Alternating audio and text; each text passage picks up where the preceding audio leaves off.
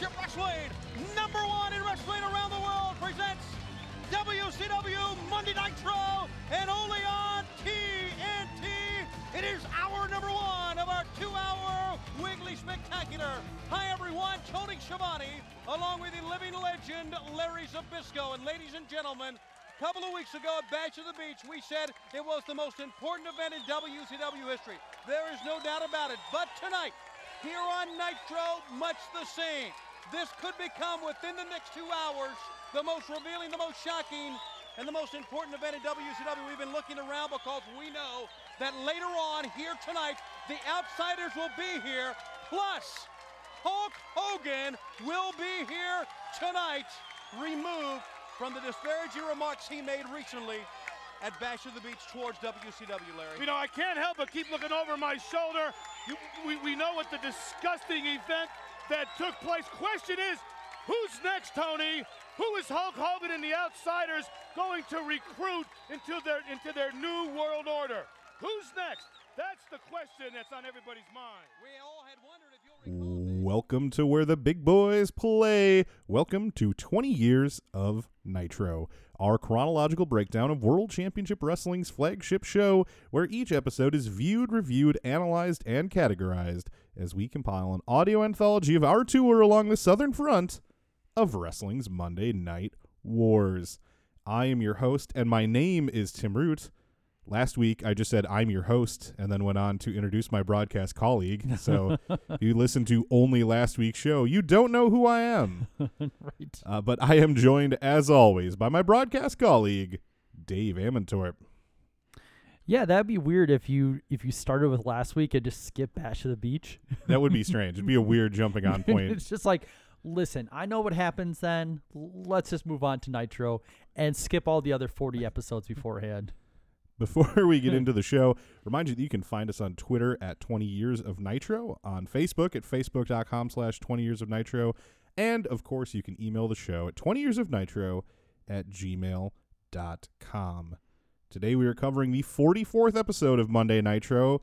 It's July 15th, 1996, and we are live once again from Disney MGM Studios just outside Orlando, Florida. Now, before we talk about this episode, right as we released our last episode and everything was already kind of edited and put together, there was the unfortunate passing of the all-time greatest wrestling manager, the all-time best wrestling color commentator, Bobby the Brain Heenan.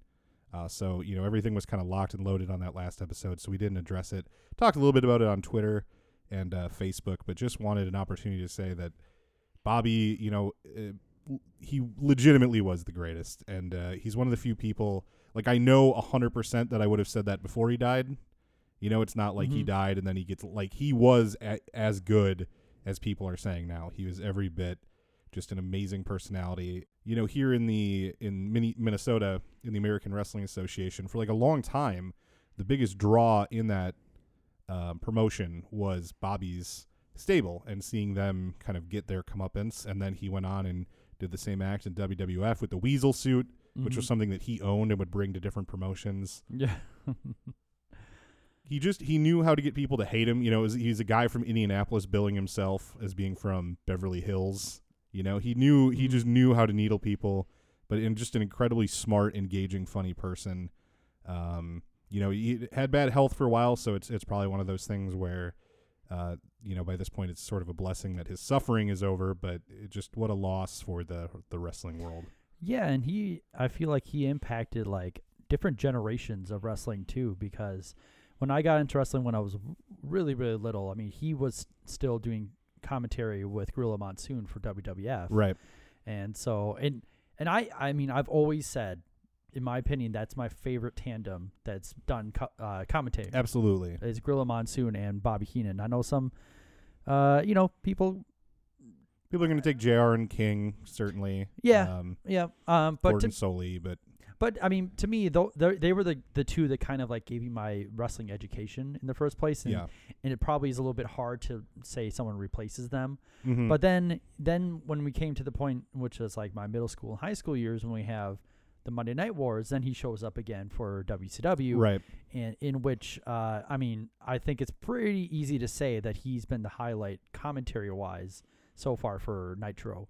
Yeah, he certainly has a reputation for phoning in a lot of WCW stuff, and I'm sure maybe in the years to come we'll see that more. Mm-hmm. That has not really been the case for what we've seen in 1995 and 1996. Bobby is as good here as he's ever been, in my opinion. Yeah, and he understands a lot of aspects about how his role is supposed to be for pro wrestling. Like he knows to get the people over that are in the ring. Mm-hmm. He understands like how to continue on angles just by talking about them. Yeah. He always brings up like these interesting aspects about, and we're gonna see a lot of it now with like the NWO, right, and the possibilities of other members, and he's just really good at keeping that along and kind of building up suspense, since the NWO tends to not show up until later on in the show. Mm-hmm. So he kind of keeps the viewers really engaged. Yes. Yeah. And just as a programming note, I guess we're not going to change how we talk about the show. If Bobby says something stupid, we're still going to laugh about it. He's out there talking for an hour at a time, and it's not all going to be gold. And if something funny happens, we're still going to laugh. And I think that's sort of he liked pointing out foibles and laughing at people, and I don't think he would want to be treated any differently. Yeah. No, I mean I hadn't considered even approach him any differently. I think we kind of set that from the beginning when we talked about like having Chris Benoit. The Chris Benoit rule. Yeah. Yeah. Where it's just like, you know what, we're gonna watch him and we're gonna take everything at face value as though we're watching it at the time, and try not to put too much into it, like what happens in the future. Right. So. Absolutely. Well, let's go now to Sunny Live, Orlando, Florida, as we are about to get Nitro. We've been told ahead of time, as early as last week on Nitro, that Hulk Hogan will be on this show. And there also is a bit of promotion for this week's show on last week's Nitro that we missed, and I didn't notice until I was editing the show. Kevin Green is going to be on tonight's Nitro, and when I was watching this Nitro, I was like surprised that he just showed up. But then I was doing some work on that past episode in editing it and putting it together, and I was like, oh, they actually announced that he was going to be here. Oh, I totally missed it. So it wasn't out of the blue as it seemed. Yeah, no, I missed that too. I also just wanted to point out, since we're at the beginning of the episode, we still have the red and yellow Hulk Hogan in the intro. I have that in my notes as well. It's kind of surprising, and I'm definitely going to be keeping an eye and see when they swap that for something else. Right. Just this promotion, in theory, he's trying to destroy it. Right. But they're still like advertising him as much as possible. Tony Schiavone starts off our show with some of his standard hyperbole, stating that much like Bash at the Beach was one of the most important nights in the history of our sport, that so too tonight may go down as one of the most important and shocking events in history. He says that the Outsiders will be here, as will Hogan. Larry Zbyszko is feeling paranoid these days, and he keeps wondering who will be recruited into the New World Order next. So now that we've got our third man, they're already building the anticipation of who could possibly be that fourth man. Yeah, and I just want to say at this point in WCW, I feel like that's the most interesting part of the NWO storyline, is the idea, because they've been talking for a while, like right. the possibility that there's a fourth man. And considering that the third man was from within, they also keep up, like, is it going to be an outsider? Is it going to be this person that's from WCW? Yep. I think that angle is great. And the fact that there's like a strange amount of cohesiveness in this episode, in which like the hour one and the hour two announcers keep up with the same stories. That's very true. And yeah, I just think that's a really interesting aspect, is this kind of like underlying paranoia of when's the next like shoe gonna drop, basically. Schiavone tosses us to footage of Hogan's heel turn from the pay-per-view. Now that we have already got past the replay of the pay-per-view, they are free to show footage instead of still images. Yeah, I noticed that too. I was like, oh, that's right, it's next week, so that's fine. And something I wanted to point out a little bit is the whose side is he on line is still in that replay. So I don't think, at the time it was maybe as big a deal as it's looked back on. Because eventually when WWF would put out that DVD, like before the network, there was a version of that I think they put on like Classics on Demand, where they edited that line out.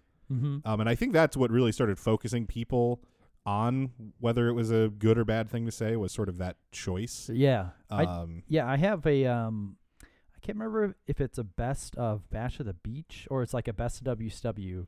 I have a DVD that has like the edited out, and it's just, I mean, it the weird thing is it sounds kind of normal because like they managed to cut out a lot of the other stuff that Dusty Rhodes says too, so it sounds like it makes sense, but it's just like the revisionist history is just it's like, an overreaction. Yeah, it just. It's like trying to protect something that like everyone at that point knew Right. what happened. After the video plays, out comes Fire and Ice. When we last talked about these two, they were losing to the Rock and Roll Express on the Bash at the Beach pre-show and arguing about it afterward. Well, I would argue about losing to the Rock and Roll Express. Larry and Tony speculate on the future of the New World Order, with Larry repeating his belief that they are going to add more members. In a bit of unintentional, ominous foreshadowing, he says that the New World Order is going to get bigger and bigger. It certainly will, Larry. He says that maybe they'll add another outsider, or maybe the next person will come from within the ranks of WCW. Hogan has a lot of money, he says, and he can buy an army. Yep. They sort of they come back to that idea a lot in the show, that he's got all this money to throw around, that he's got all these connections in the entertainment industry that people are going to want to exploit. It's very cool blending of like real reasons that someone would want to align with Hulk Hogan in a kayfabe sense. I feel like certainly now in 2017, but sort of always, that WWF or WWE, that their focus has always been everything just within their little universe, to use their parlance, like that everything is only about WWE. Here it's about, he's got money, he's got entertainment contracts, he can get you a TV show, he can get you it's it feels very big. Hogan feels like a media, a pop culture personality, and that part of why you would want to go with him it's bigger than WCW in a lot of ways. Yeah, and especially, I mean, since he's with Hall and Nash, and that Hulk Hogan, built WWF, and he has connections there still. That means like, well, maybe his influence could bring like a big name from WWF. You never know. And yeah, I think that's one of the big pluses of having Hogan there, is that he's such, like, in '96, he's like such a big, like bigger than wrestling icon that you would think like he could convince anyone, like, do you want to be in a stable with Hulk Hogan? Right. Like, why would you not want to do that? Out next are the number one contenders for the WCW Tag Team Championship, the Steiner Brothers. Tony says that Hogan and the Outsiders are cheap shot artists who pick their moments carefully, and he points out that they're appearing on the show tonight, which is a night when Sting, Ric Flair, Randy Macho Man Savage, and The Giant are not on the show. He doesn't say it, I don't believe, or at least I didn't catch it, but all of them are in Japan doing a short tour with New Japan Pro Wrestling. Yeah, they mentioned that. Oh, they did? Okay. Yep. I they mentioned a few times that they're not on the show, but I never quite heard them say why. So this show is really relying on the intrigue of seeing the New World Order keeping viewers on the program, because if you're kind of a casual level WCW fan and you hear like Sting and Ric Flair and The Giant and Randy, they're all off the show, that probably loses you a few people right off the bat there. And I also thought that part of it is like a brilliant way of playing off the fact they're not there. Yeah. Of like, oh, that's why he waited till next week. The NWO picks their spots. Yep. They're going to show up when all the top guys are not there. I thought that was a brilliant way of playing that off. Lex Luger is the one person who they sort of say, he's stood up to the NWO, and they sort of separate him from the rest of the pack who is still around, saying, they keep saying, like, not to take anything away from guys like the Steiners, but like Lex Luger is like the one guy here who can handle like an NWO attack or whatever. Right. I mean, but in my opinion, I feel like the Steiner brothers would be a pretty good option. Yeah, no kidding. Well, the Steiner brothers are fit at least to take on Fire and Ice, and here to call all the action is our own Bobson Dugnut. Thank you, Sleeve McDykel.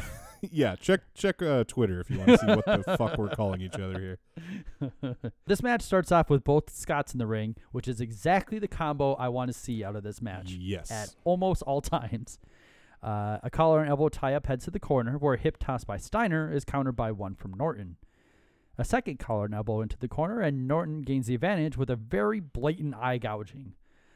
After a couple of knees to the guts, to Steiner's gut, Norton snapmares him to the mat. Norton kicks the man while he's down, as Larry Zbyszko nearly calls Ice Train ice cream. Yeah, I missed that. I was too focused on the front row tonight is like the hard camera front row is all hilarious.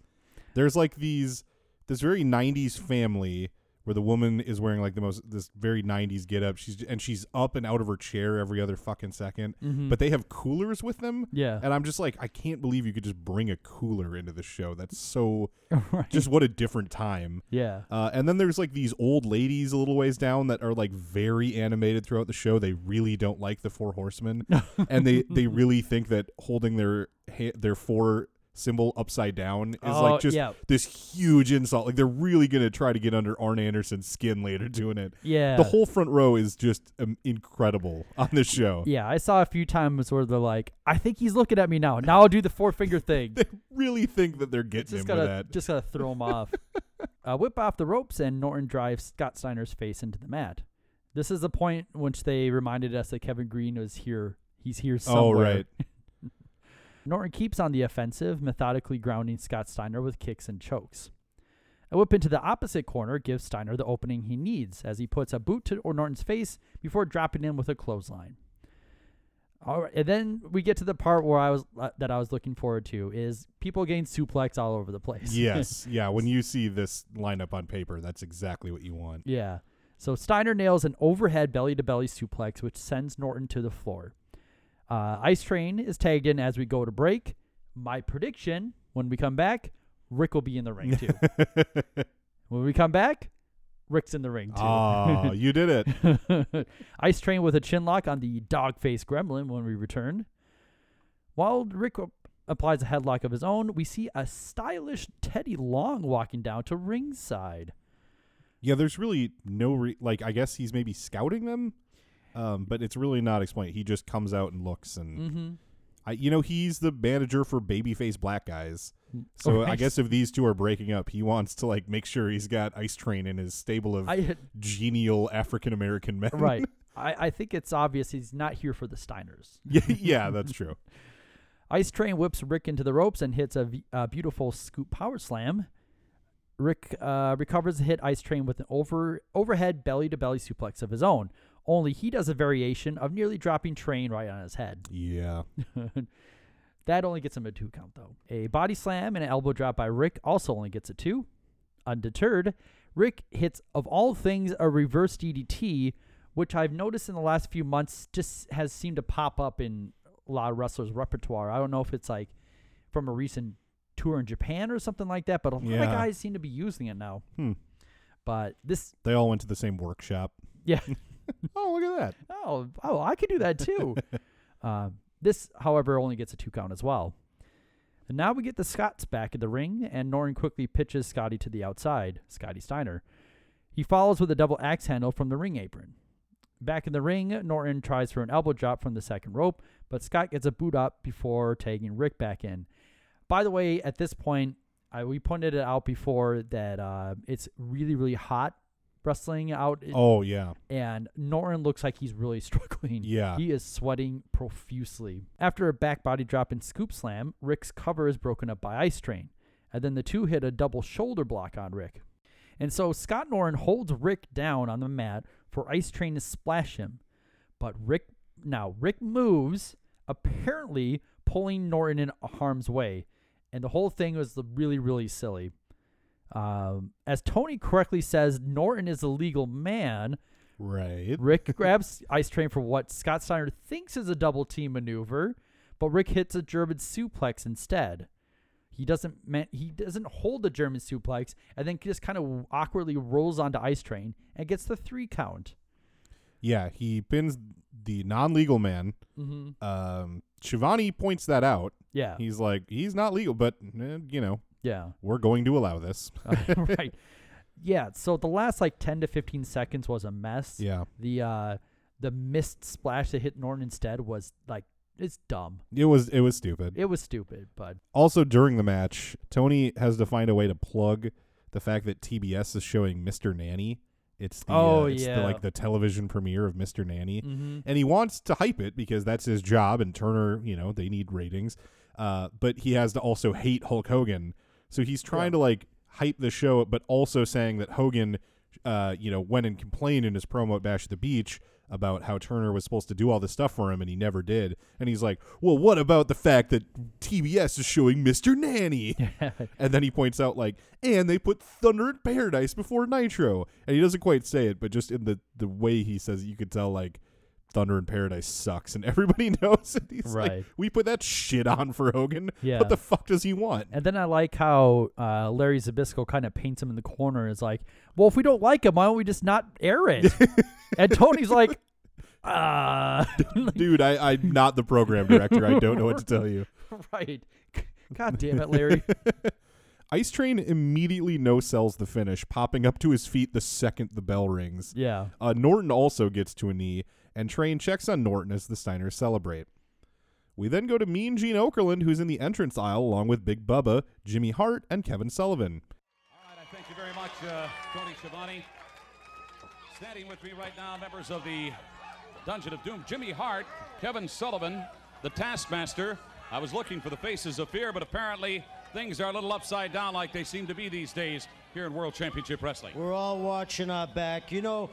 Jimmy Hart and myself in the Dungeon lived for the end of Hulkamania. We didn't know that Hulk Hogan was going to walk in here and try to take WCW over. Well, Jimmy Hart has a plan. Jimmy Hart, what might that plan be? Mean Gene, the Taskmaster said, Jimmy Hart, whatever it takes to destroy the Four Horsemen, we're going to get it done. If it takes money, we've got it. If I have to go out and recruit every professional athlete in the world to put into the Dungeon, this is going to be our year. Four Horsemen, it's over. All right, the Big Bubba, we're going to see you in action a little bit later on here tonight.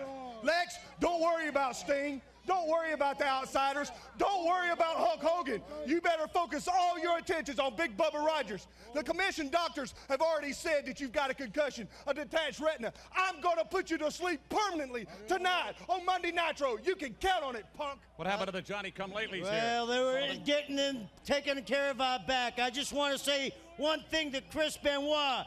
If anybody saw the pay-per-view, Benoit, you got too personal with me now.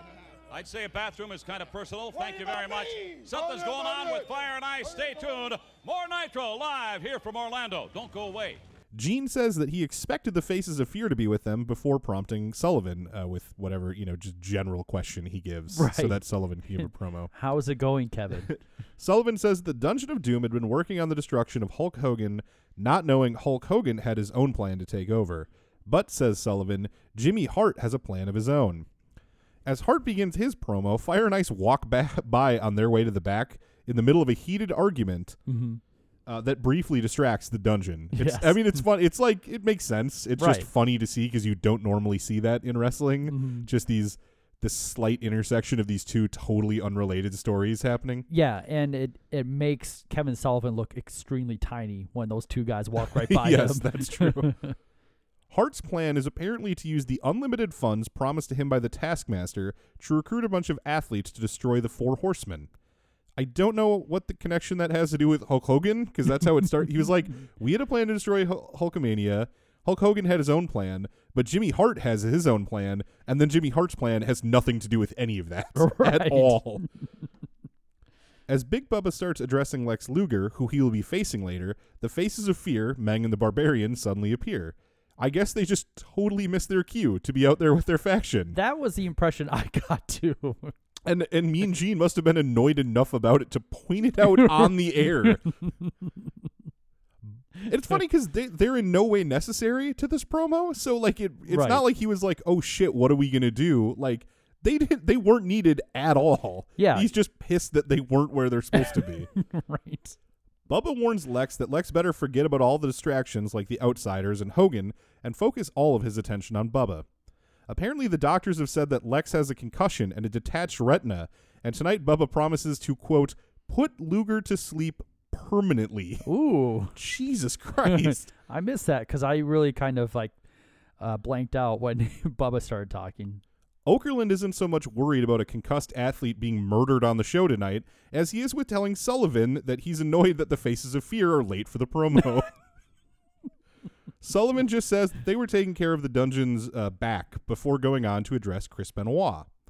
Sullivan warns Benoit that at the pay-per-view, Benoit got, quote, too personal with him, which I assume is an allusion to the deal where, like, Woman came out and tried to separate him. Right. So I think they're really trying to work, you know, the smarks who know the kind of backstage stuff here. Gene, however, decides to interpret it a different way and goes back 2 pay-per-views to the Great American Bash and says, well, yeah, I'd say the bathroom is quite personal. Right.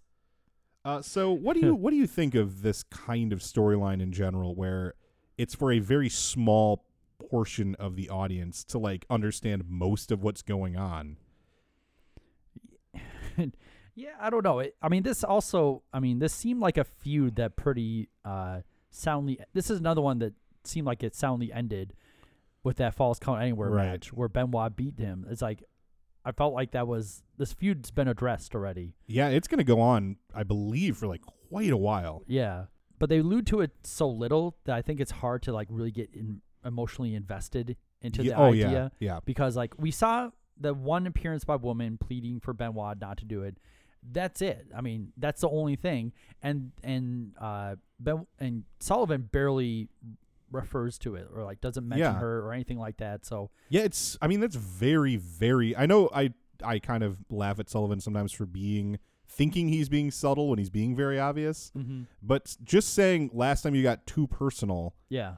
It was real. That really like kind of flies under the radar, even for I think some people who do read dirt sheets. Mm-hmm. So it's just like if it's that subtle and it's that much, you got to read all this backstage stuff, which also wrestlers are going on the air sometimes and telling you you're an idiot if you read the dirt sheets. Right. So then making a storyline for the dirt sheet, it's just a thing that really kind of confuses me about, I think, this era of wrestling. It seems like nowadays they're more just like, we just don't acknowledge the dirt sheets in any way. We're not going to like, you know, John Cena's not going to suddenly cut a promo on Dave Meltzer and be like, observe this is a rag sheet. You know, that's never going to happen now. Right.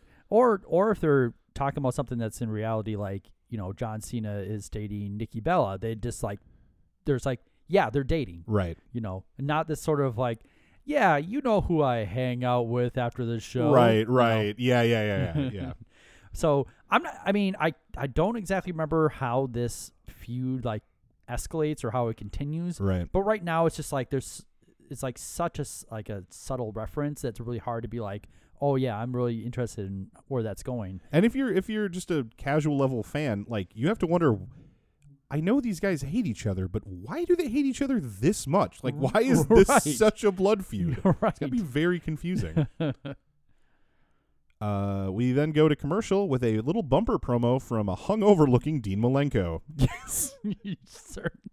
I don't know if he is or if it's just his demeanor all the time. I think it's his demeanor, but he has like the severe 5 o'clock shadow. Yeah, and he looks like he's doing this before he goes to bed. Dean Woodley says that tonight is the first step in getting back his cruiserweight title, and he tells his opponent, Billy Kidman, that he picked the wrong night to step into the ring with the man of 1,000 holds. Mm-hmm. Then, Dave, we find out that, holy shit, our world is about to change. What? I know. They've not mentioned this previously. Certainly not 10 dozen times over the last fucking 5 months. Right. I mean, some of it is because we've gone through some breaks, so this has been stretched out over like our time period. But it's been so long that they've been telling us our world. I think it was it Scott Hall's debut episode where the first one played?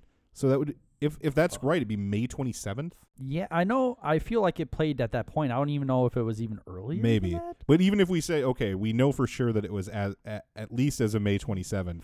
So, you know, that week of May, all of June, and now 2 weeks into July. Mm-hmm. And they told us it would be in July and then noticeably removed that line. Yeah, and not only did they remove that, now we're like halfway through July, and they're just like alluding to it still. We come back from commercial, and we're in the most random area backstage at Disney MGM. It looks like like where your dad keeps the lawnmower and like you know some firewood. It's just this weird little backstage area. And Gene stands alongside Fire and Ice. Lock it in, ladies and gentlemen. We're back with more WCW Monday Nitro live from Orlando. There seems to be a little conflict here between Fire and Ice. Scott Norton. When I put this tag team together, we were going to get titles and championship shots. But now we got the greatest tag teams in the world beat, and you do something to screw it up. Wait a minute. Number one, I do things within the rules. Okay, there's a way we can do things. Okay, there can be some goodness. Teddy Long. Hey, I'm not out here to get in your business, and I'm not out here to get in your business. But I've got one thing to say. I think you two make a great tag team, and I just don't want to see you two break up. That's all. Hey, wait a minute there. I'll tell you something. It started with us, and it's going to end with us. You keep him out of my business. And it's going to end sooner than you think, Scott Norton. We will do it. I can't believe this, ladies and gentlemen. Just a second. One of the premier tag teams, Fire and Ice. There seems to be a little. Well, there's a difference of opinion. Let's get you back to the ring. Is he okay? Good Lord. Norton says that when they formed this team, they were going to get titles and championship shots. It's kind of funny to put titles first and then championship shots as the second thing. Right. Like, we're going to get titles or at least championship shots. But now they've got one of the best teams in the world nearly beat, and Ice Train had to screw it all up. Ice Train protests and says that he does things within the rules, which is weird because at no point in that match did Norton like cheat to win. Right. And like, or Ice Train refused to cheat. That just wasn't a part of what happened. It's such a strange things to say. The closest they went to breaking the rules is that they were doing double teams, in which they both agreed to do that. Yeah. Norton, Ice Train was the one who came into the ring illegally and started doing stuff. That's when they were the most cohesive. Suddenly, Teddy Long interjects himself into the argument for no reason. Right. Teddy says that he doesn't want to get into their business, although if he didn't want to get into their business, he would just go to his dressing room and shut the fuck up. But he thinks they're a great team, and he doesn't want to see them break up. Norton grabs him by the face and shoves him to the ground. Yeah, it's definitely by the face. This angers Ice Train, who tells Norton that they're going to have a match together sooner than Norton thinks. As Gene wraps up the segment, he refers to Fire and Ice, who I don't think we've seen ever win a match, as one of the premier tag teams. So presumably they're broken up, although I'll give you a little spoiler alert and tell you that they actually team together on Saturday night this coming weekend. Oh. So this is not actually the final nail in the coffin for Fire and Ice, but it is coming. It is round the bend. There's also that weird moment at the end when Gene Okerlund's kind of like wrapping up what they saw and getting to the ring, and Ice Train's just yelling over him the whole time. Yeah. And they both seem like they're unwilling to stop for the other one. It just goes on for like 10 seconds, I feel like. It's just kind of goofy. Back to the ring, where Billy Kidman, every bit the bland vanilla babyface, comes to the ring slapping hands. When Malenko comes through the curtain, he's got company, as Jimmy Hart is with him, animatedly imploring for him to do something, presumably join the Dungeon's quest to destroy the Four Horsemen, which will somehow help destroy Hulkamania or the New World Order or something. I feel like Jimmy Hart and Kevin Sullivan are on two different pages right now. Or they're just operating on a higher level than the rest of us. Oh, like that three-dimensional chess thing? Yeah, oh God. Don't get... I don't want to go down that path. As Dean tells the camera that it's a good day to be Dean Malenko and a bad day for the Four Horsemen, he warns Chris Benoit in particular to pay attention. Tony tells us that Dean and Benoit will face each other at Hog Wild, and that is an exciting match that I would like to see, but why announce it like this? Just this offhanded thing as he's coming to the ring. Why not instead have Jimmy Hart convince Malenko to take the match or pay him off or something? Yeah. Like, that is almost the storyline, but then it's not the storyline at all, and matches are just made randomly by, like, Gene Okerlund in the control center. They were very, very close to doing it right. And then it was like, oh, I mean, Jimmy Hart talked to him. It's like, yes, and he convinced him. Oh, no, he didn't convince him, but they're still having the match anyway. And if Malenko and Benoit already have a match, what does Jimmy Hart need to beg Malenko to do? Like, hey, in that match, try really hard. or like, grab a tire iron and bash his knee in while you're at it.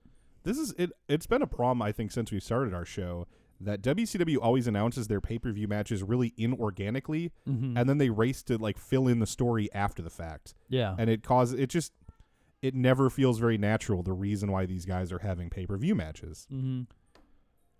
What's also weird is that, according to Tony, fans, quote, probably already know about that match at the pay-per-view, although I've never heard mention about it at all.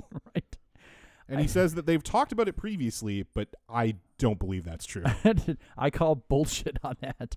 I mean, especially since a lot of fans, I tend to think, would just be watching Nitro, and I'm pretty sure they didn't mention last week, and they're just mentioning it now at this moment. Right. So... All right, well, here to call all the action of Dean Malenko versus Billy Kidman is our own Carl Dandleton. Okay, so the match opens with Dean putting out a hand in sign of sportsmanship. And, Billy Kidman, so naive. You fool. He takes it and is level with a short arm clothesline. A whip off the ropes, and Dean drop kicks Kidman out of the ring and is quick to follow him to the floor. By the way, I noticed when Dean Malenko came out, he's clean shaven now. Yeah. It makes it really obvious that he recorded at some other time. Dean attempts to pile drive Kidman on the floor, but Billy backdrops him instead. So Dean's kind of going for like a very vicious approach right away. He is pulling no punches. He's a man with a purpose in this match, and his purpose is squashing the fuck out of Billy Kidman. Right. I like the idea of Dean like becoming super aggressive because he's like, oh, maybe I was like taking these guys too lightly, and that's why I lost my championship. Right. Back in the ring, Kidman hits a missile drop kick that only gets a long 2 count. He then hits a released German suplex, and that only gets a 1 count. The two men grapple on their feet before Dean gains advantage with a knee to the gut. Yeah, they do like a they're like doing what the standing switch thing that they like to call. Yeah. And then he knees him, and Tony goes, Kidman spun around 2 times and nailed him into a gut. Tony has a way with words. Dean picks up and slams Kidman with ease before applying a leg lock, which I think one of the things that you can underestimate about Dean Malenko is he's really strong. Because Kidman's relatively his size, and he body slams him with ease. Like, it was no problem. Malenko continues to work on the leg as Tony Schiavone talks about the Dungeon of Doom for a while. A Malenko body slam is reversing what was supposed to be a sunset flip, but then Kidman got one of his legs basically caught underneath Dean, and Dean had to find a way to kind of like improvise, so he decides to sell that he got kicked in the balls. Right. So it was a little bit of a mix-up, but it seemed like Dean did what he could with it. Anyway, after that mess, Kidman comes off the ropes, and Dean hits him with a tilt-a-whirl slam for 2.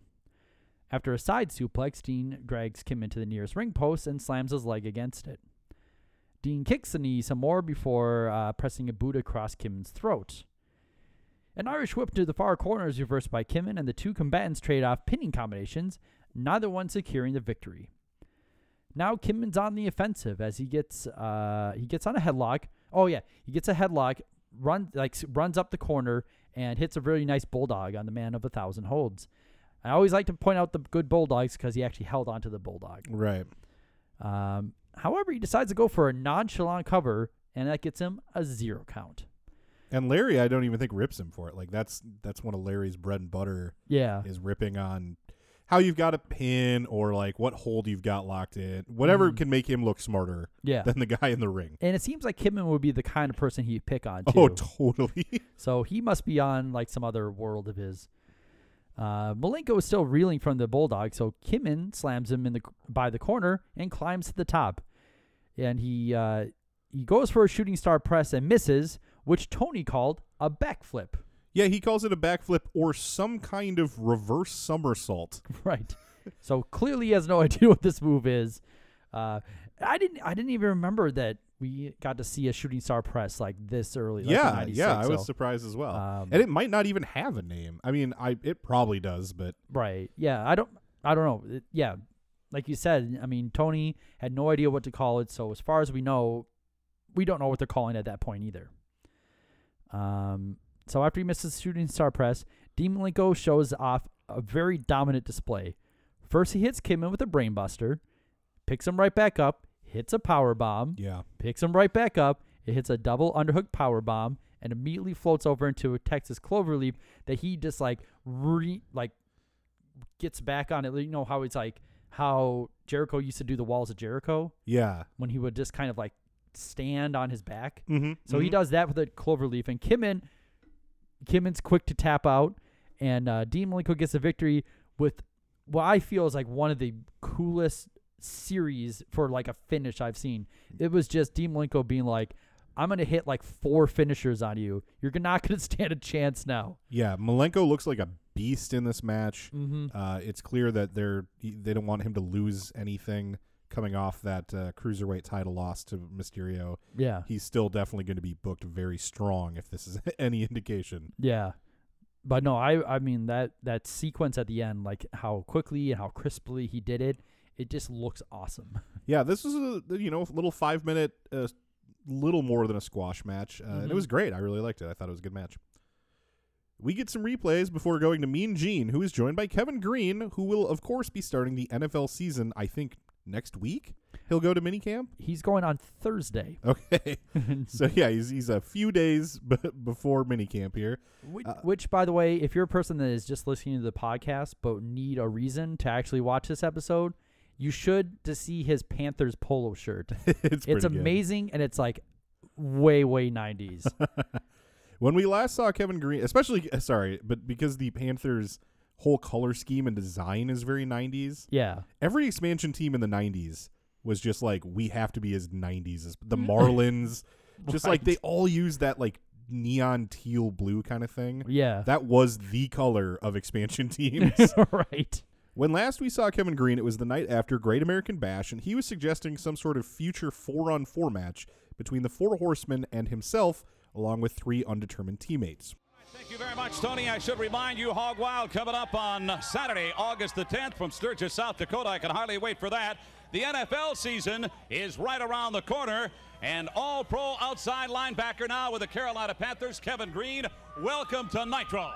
Good to be here, Mean Gene. I tell you what, I am upset like everybody is. Everybody about Hulk Hogan. Hollywood Hulk Hogan. Unbelievable how he has stabbed all the little Hulkamaniacs in the back.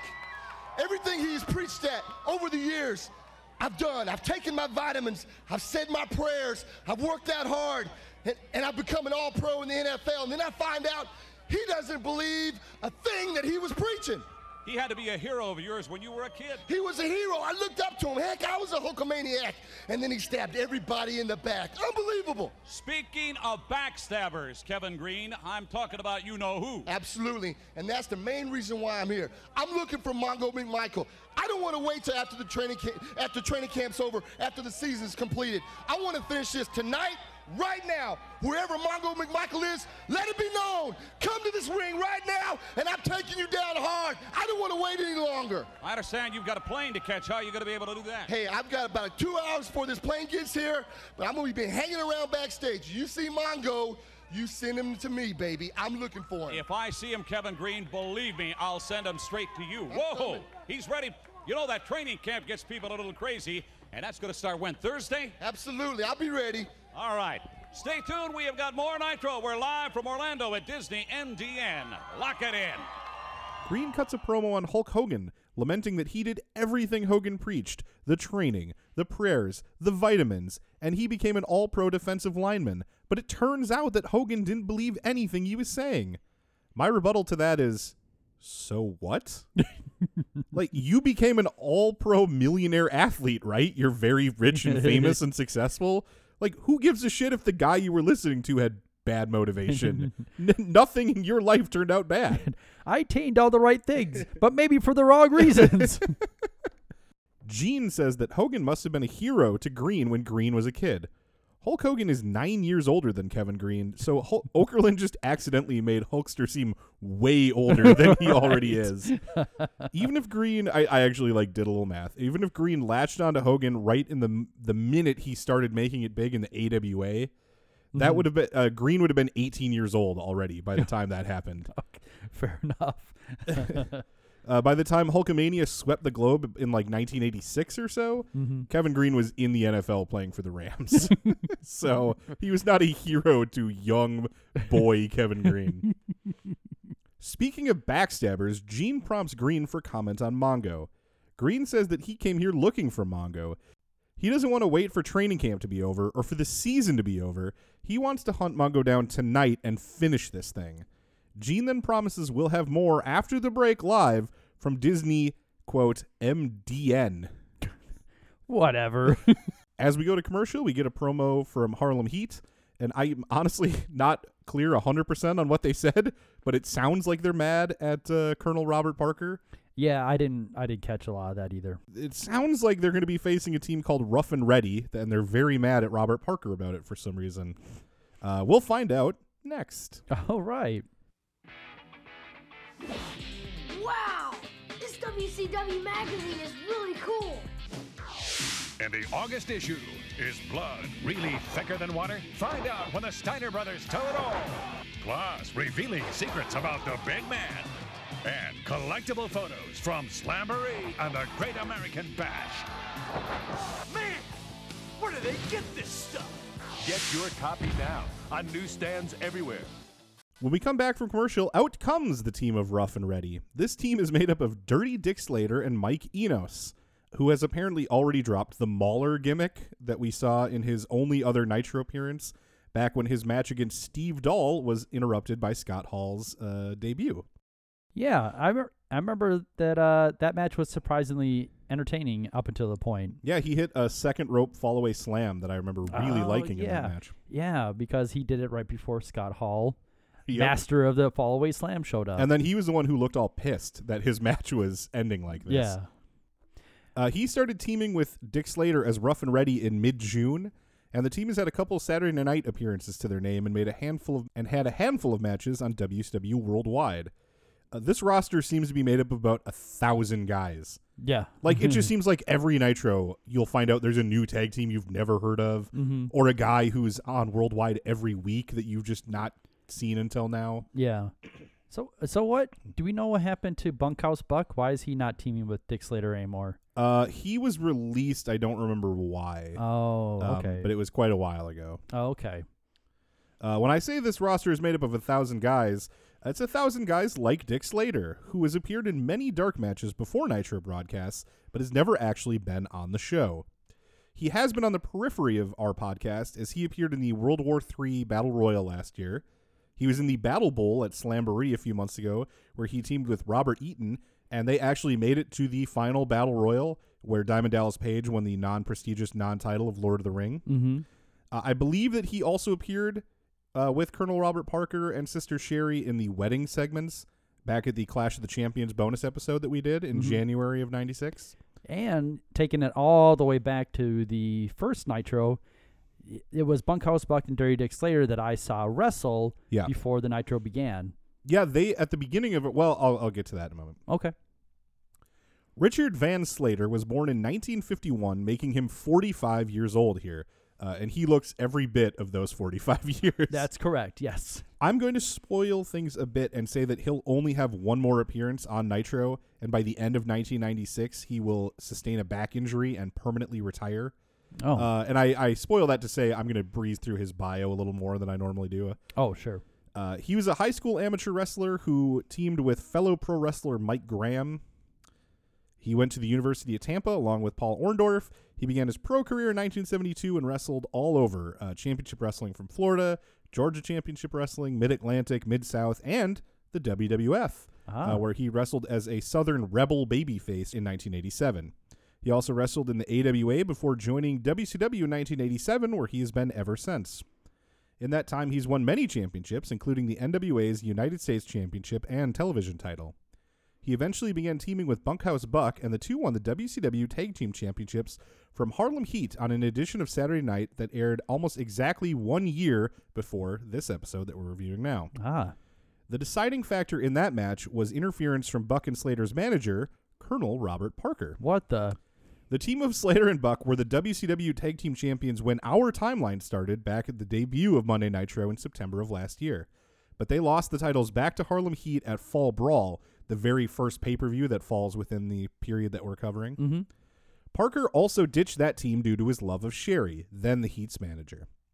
When Slater started teaming with Enos, apparently Parker started managing the pair, and the past was forgiven, though a segment on Saturday Night that aired 2 nights before this featuring a confrontation between Harlem Heat and Rough and Ready, in which both teams expressed skepticism of Parker's loyalty, with Slater's primary issue being the presence of Sherry. Listen, we both hate each other, but we both agree we have the same manager and we don't trust him. Yeah, and Parker's sort of very fine line distinction here is that he is the promoter of Harlem Heat, and he is the manager of Rough and Ready. Oh. It's not a conflict of interest to him because Sherry is the manager of Harlem Heat. He just promotes them, whatever that means. Okay. The fact that Sherry is his girlfriend doesn't seem to bother him in this. It's all very strange. Yeah, so like you were saying, there's like 1,000 wrestlers on this roster, but 5 managers. Yeah. Because like every tag team's been managed by like one of 3 different managers. As they make their way to the ring, Tony talks up the emotion of Hulk Hogan returning from Hollywood under a heavy cloud of his recent betrayal.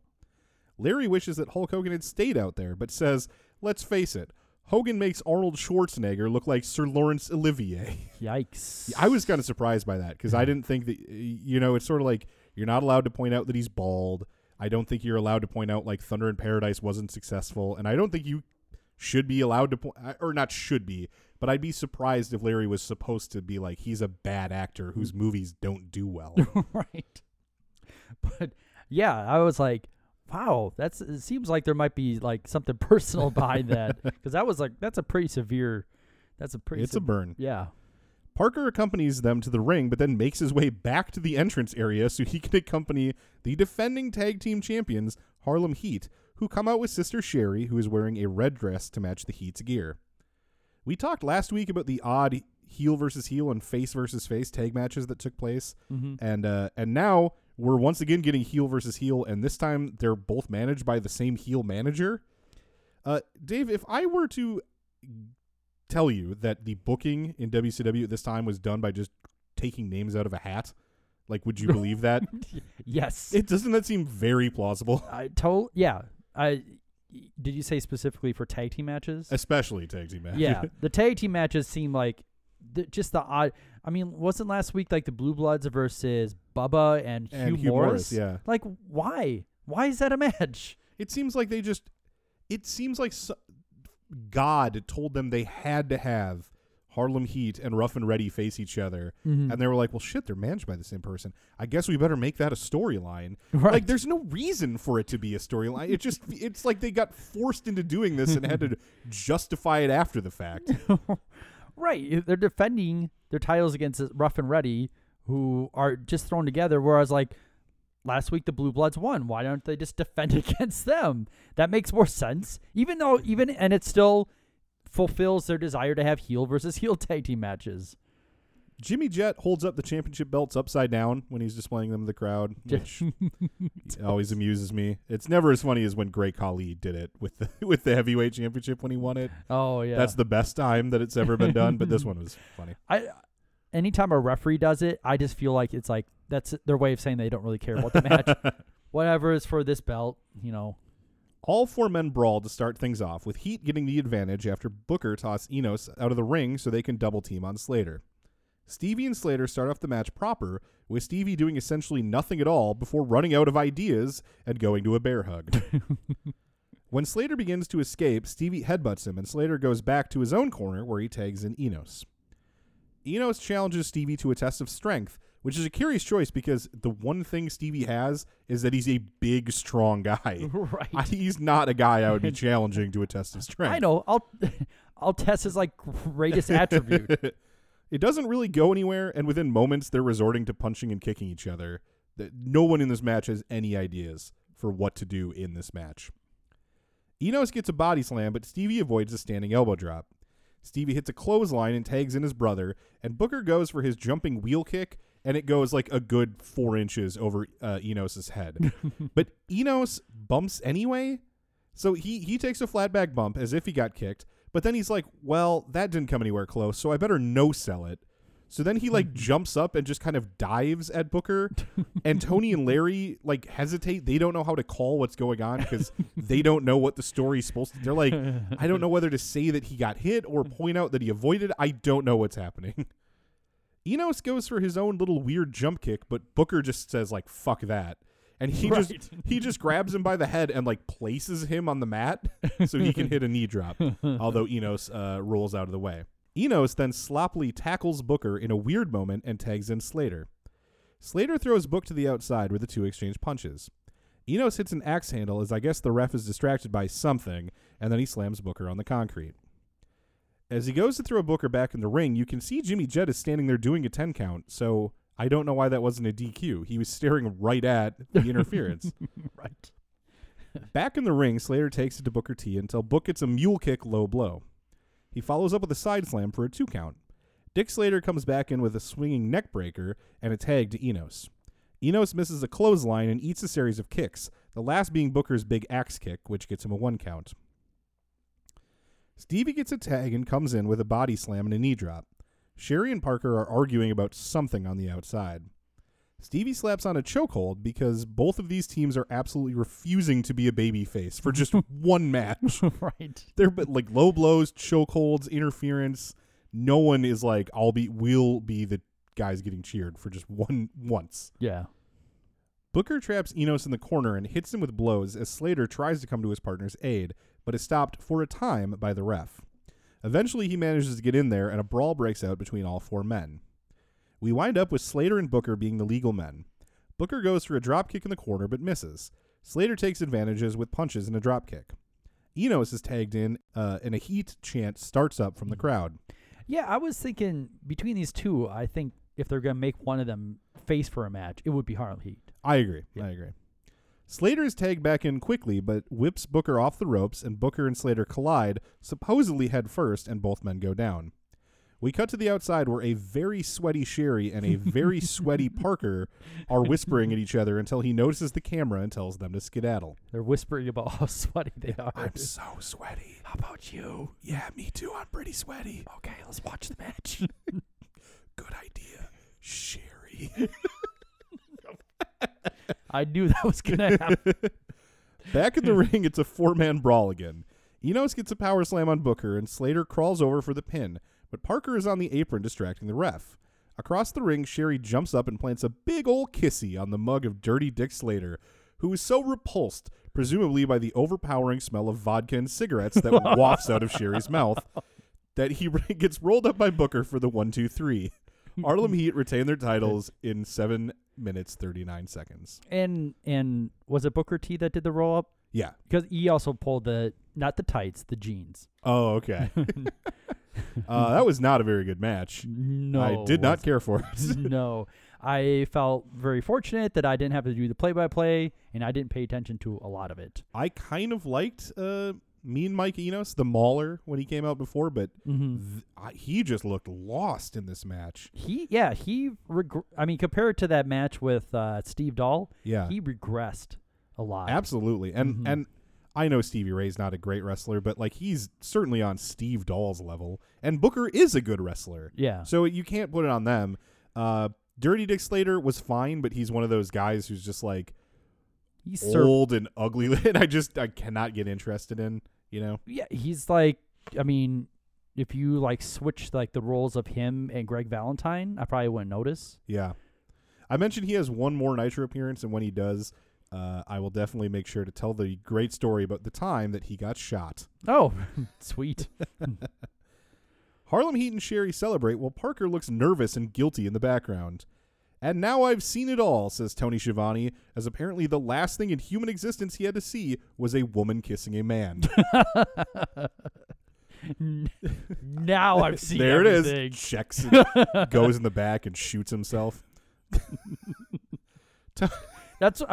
When you've seen everything. Where is there? Right.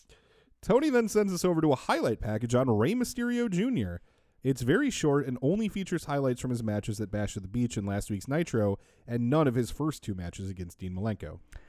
Also, I'm pretty sure Tony already calls him the greatest high flyer of all time. He called one of, I believe, which is still an insane thing to say. Okay. I know he made some sort of claim where it's like, hey, I think Rey Mysterio Jr. is really good, but we've only had like 4 or 5 matches of his. It's a bit early. Let's pull back a little bit here. As we go to a commercial, we get a bumper promo from Jimmy Hart and Meng. Hart warns Arn Anderson that he's going to be the next victim of the Dungeon of Doom, and Meng just shouts in what I think is Tongan. I believe that it would be the native language. Sure, yeah. Gene welcomes us back from commercial, but he's quickly interrupted by Kevin Green. We are back, ladies and gentlemen. We are totally live from Orlando here on WCW Monday Night Raw. A little bit. Hey, I gotta go now, baby. I want Mongo right now in the ring. We gotta go. I gotta catch a plane back to training camp, baby. I tried to get a hold of him for you, Kevin. Where is he? Don't go to the ring. He's not there. You might want to check maybe back in the locker room. I want him. I gotta have him. I want to get this resolved tonight before training camp starts. Kevin, this may not be the time nor the place, my friend. Steve Mongo McMichael is going to avoid you like the plague. Hey, just let it be known, I'm looking for him. Unfortunately, now I've got to wait for training camp and the season to be done. I'll be ready to go come February, baby. All right, we can wait a little while. That's about 16, 17 weeks away. You got to wear an athletic supporter just to interview this guy. Let's get you back up to the ring. Whoa, that hurts. He awkwardly takes off his shirt while yelling, I want him, I want him, I gotta have him. He says he has to fly back to training camp tonight, so he needs to get this resolved. He says to let it be known that he's looking for Mongo, which he already said in his first promo, so like it's definitely known you're looking for Mongo. But yeah. And then he just abruptly gives up and says he'll come back in February after the NFL season. And there is just no reason that this had to be added. That first promo did it just fine. Yeah. It's like he was like backstage and was like, gosh, Eric, I forgot to take off my shirt that first time. Could we just do it again, please? And because he's like famous enough, Bischoff was like, get back out there, you scamp. Yeah, rascal.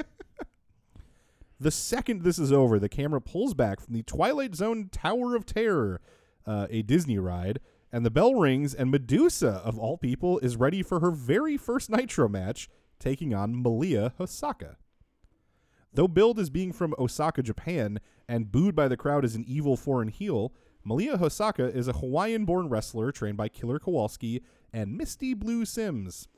She competed in the marginally successful Ladies Professional Wrestling Association, Eastern Championship Wrestling, prior to it becoming Extreme, and Frontier Martial Arts Wrestling, or FMW, in Japan. Though she announced her retirement in 2012, she's had matches as recently as August of this year, so she's still active out there. Yeah, I mean, I looked her up, and then I saw on Facebook that she is actually a champion of a California promotion called Extreme Bombshell Wrestling. Ooh. I was like, yeah, she doesn't really look like Japanese. No, she looks like a very pretty Hawaiian woman. Right, like it's stupid, but what are you going to do? But I just thought it was like, I thought this was like some throwaway name that I won't even find any information about her. But it's like, no, she's wrestling like now. Yeah. And she has like championships too. Yeah, it seems like it's a pretty good opponent for Medusa. The women start off with a test of strength until Medusa, the all-American babyface, kicks Hosaka in the side.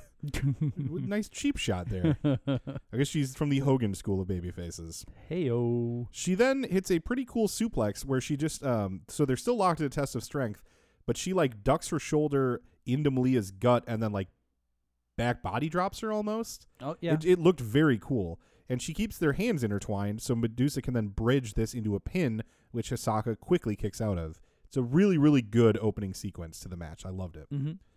Larry says that in Japan, Medusa is known as the Tower of Terror because she's taller than Asian women.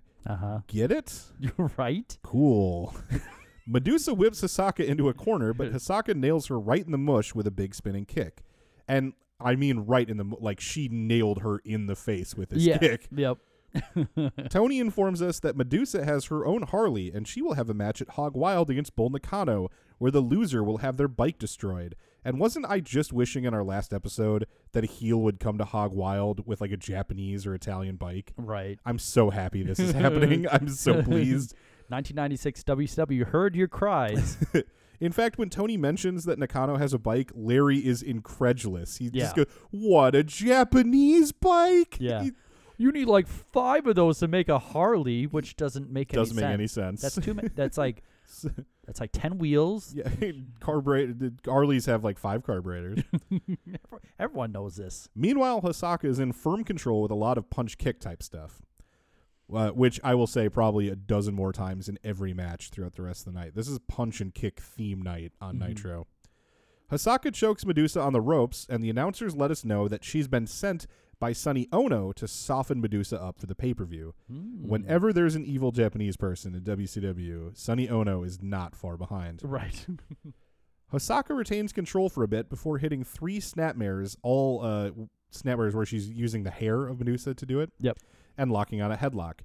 She clearly yells at Randy Eller to ask Medusa, like with the, ask if she submits kind of thing. Mm-hmm. And she has no accent at all. She's clearly an American person. I did catch that. Medusa fights out by pulling Hosaka's hair and laying in some kicks. Then she hits her own hair-based snapmares in succession. She goes for a pile driver, but Hosaka reverses it into a Boston Crab that she doesn't really sit down for. So it kind of looks more like the early Walls of Jericho, like you were talking about. Yeah. Around this time, Larry complains about her not sitting down on the hold all the way enough. And Medusa uses her leg strength to, flip Hosaka over through the magic of kayfabe. Yes. And Hosaka... But Hosaka gets back to her feet and hits a swinging neckbreaker, and then the match gets really silly. Hosaka goes to the second rope and just jumps backwards. She just jumps off the ropes, and if Medusa had stayed still, she would have just landed with her back across Medusa's, rib cage, I guess. Yeah. But that's still just never a move you see. So it looks like she just climbs to the second rope and then just jumps off and does a flat back bump like it's wrestling school or something. Then Medusa goes to the second rope and does the exact same thing, just launching herself straight backwards. And this time Hosaka moves, so Medusa just hits a flat back bump. Hosaka then goes to the second rope again and comes with a crossbody but misses. So now there's 3 second rope missed moves in a row. Medusa hits a German suplex and hangs on for the pin. Hosaka's foot is clearly on the ropes in plain view of Randy Eller, so Hosaka helps out and lifts her foot up during the count so Medusa can get the pinfall victory in around 5 minutes. The match had some awkward moments, but it was not bad. It just kind of felt rushed, and there was some things like, I don't know why they thought it'd be fun to just have everyone come off the second rope and miss 8 times in a row. But it was a decent match, and the crowd very much behind Medusa. Yeah. I know she hasn't been on very much, but if you just put a blonde in American-themed stuff and send her out against an evil foreign heel, people are going to get behind that. Yeah. No, and it just seems kind of I'm just amused by the fact that they brought in Medusa essentially just for the title belt. Right. And now that they haven't really figured out what to do with her, they're pretty much just making her a Alundra Blaze. Right. Yeah, very true. And since her next feud is with someone she feuded in WWF. Oh yeah. Yep. Medusa exits the ring by slowly leaning over the top rope frontwards and then flipping out of the ring. Mm-hmm. It's just not something I've seen people do to leave the ring before, so it was kind of interesting. Mm-hmm. The countdown to hour 2 expires and Pyro goes off as Eric Bischoff takes over announcing and hypes us up for the eventual appearance of the New World Order. Also, after Medusa did the little flip thing, she looked at the camera and did the Carol Burnett. Oh, she tugged in her ear. Yeah. I saw that. I assume that was for her husband or something, probably. I couldn't figure out what it was for, but I was like, I get the Carol Burnett reference. Yeah, I think Carol Burnett did it to say hi to her mom, right? Or her grandmother. Her grandmother, okay. Yeah. Yeah, and I'm sure Medusa had somebody that she was like, honk, honk, and then Bruce is at home going yeah, way to go on. I like that Medusa tugs her ear with a honk honk. Now the Bruce is at home. Yeah, way to honk that ear, baby. As we go to commercial, we get a bumper promo from Arn Anderson, who says that man up, which I assume just means man one-on-one. Mm-hmm. Meng could, quote, eat any man alive. Wow. But Meng should check the Horseman's record on Monday nights because it's unparalleled. And this seems like a good time to point out that Arn Anderson lost in the main event of last week's show. Oh, it's unparalleled. When we come back, Bischoff talks about how Luger is really the only big-name main event guy present to stand up to the New World Order, not to take anything away from the Steiners, Fire and Ice, and everybody else. It's weird that he threw Fire and Ice in there, I thought. Right. Speaking of the NWO, Eric gets word from his headset that there's a doings a transpiring, and he and Bobby turn around as the camera pans out. Now, the show is sort of nearby this building that I think is like a ticket gate where people walk through. That's what it looks like, yeah. And there's a roof to this, area where the people walk through, and on top of that roof, they've placed these giant, sparkly WCW letters. Yeah, they look exactly like the ones that they usually have in the arena. Right. Only now that we can see that the Outsiders have covered the first W and the C with white sheets that they've spray painted with an N and a W. I guess they haven't quite got to that second W to put up the O. Right. It's very funny to think of Hogan, Nash, and Hall going to fucking Target and buying sheets and spray paint. Oh, we're going to get them. They're going to be so humiliated. Now you two hold it flat so I can write the letter on here. All right, I'm about to go down a bit of a rabbit hole, and you may have seen me talk about this a little bit on Twitter. Sure. But just stay with me as we go into the weeds here. Okay. Hall and Nash pose and throw up the click symbol, or the too sweet symbol, which has come up quite a lot lately because WWE has sent a cease and desist to the Young Bucks to stop them from using it.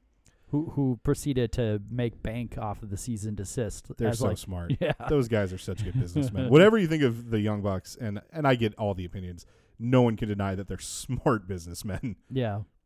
The symbol was introduced to the Click by Sean Waltman, a.k.a. the 1-2-3 Kid.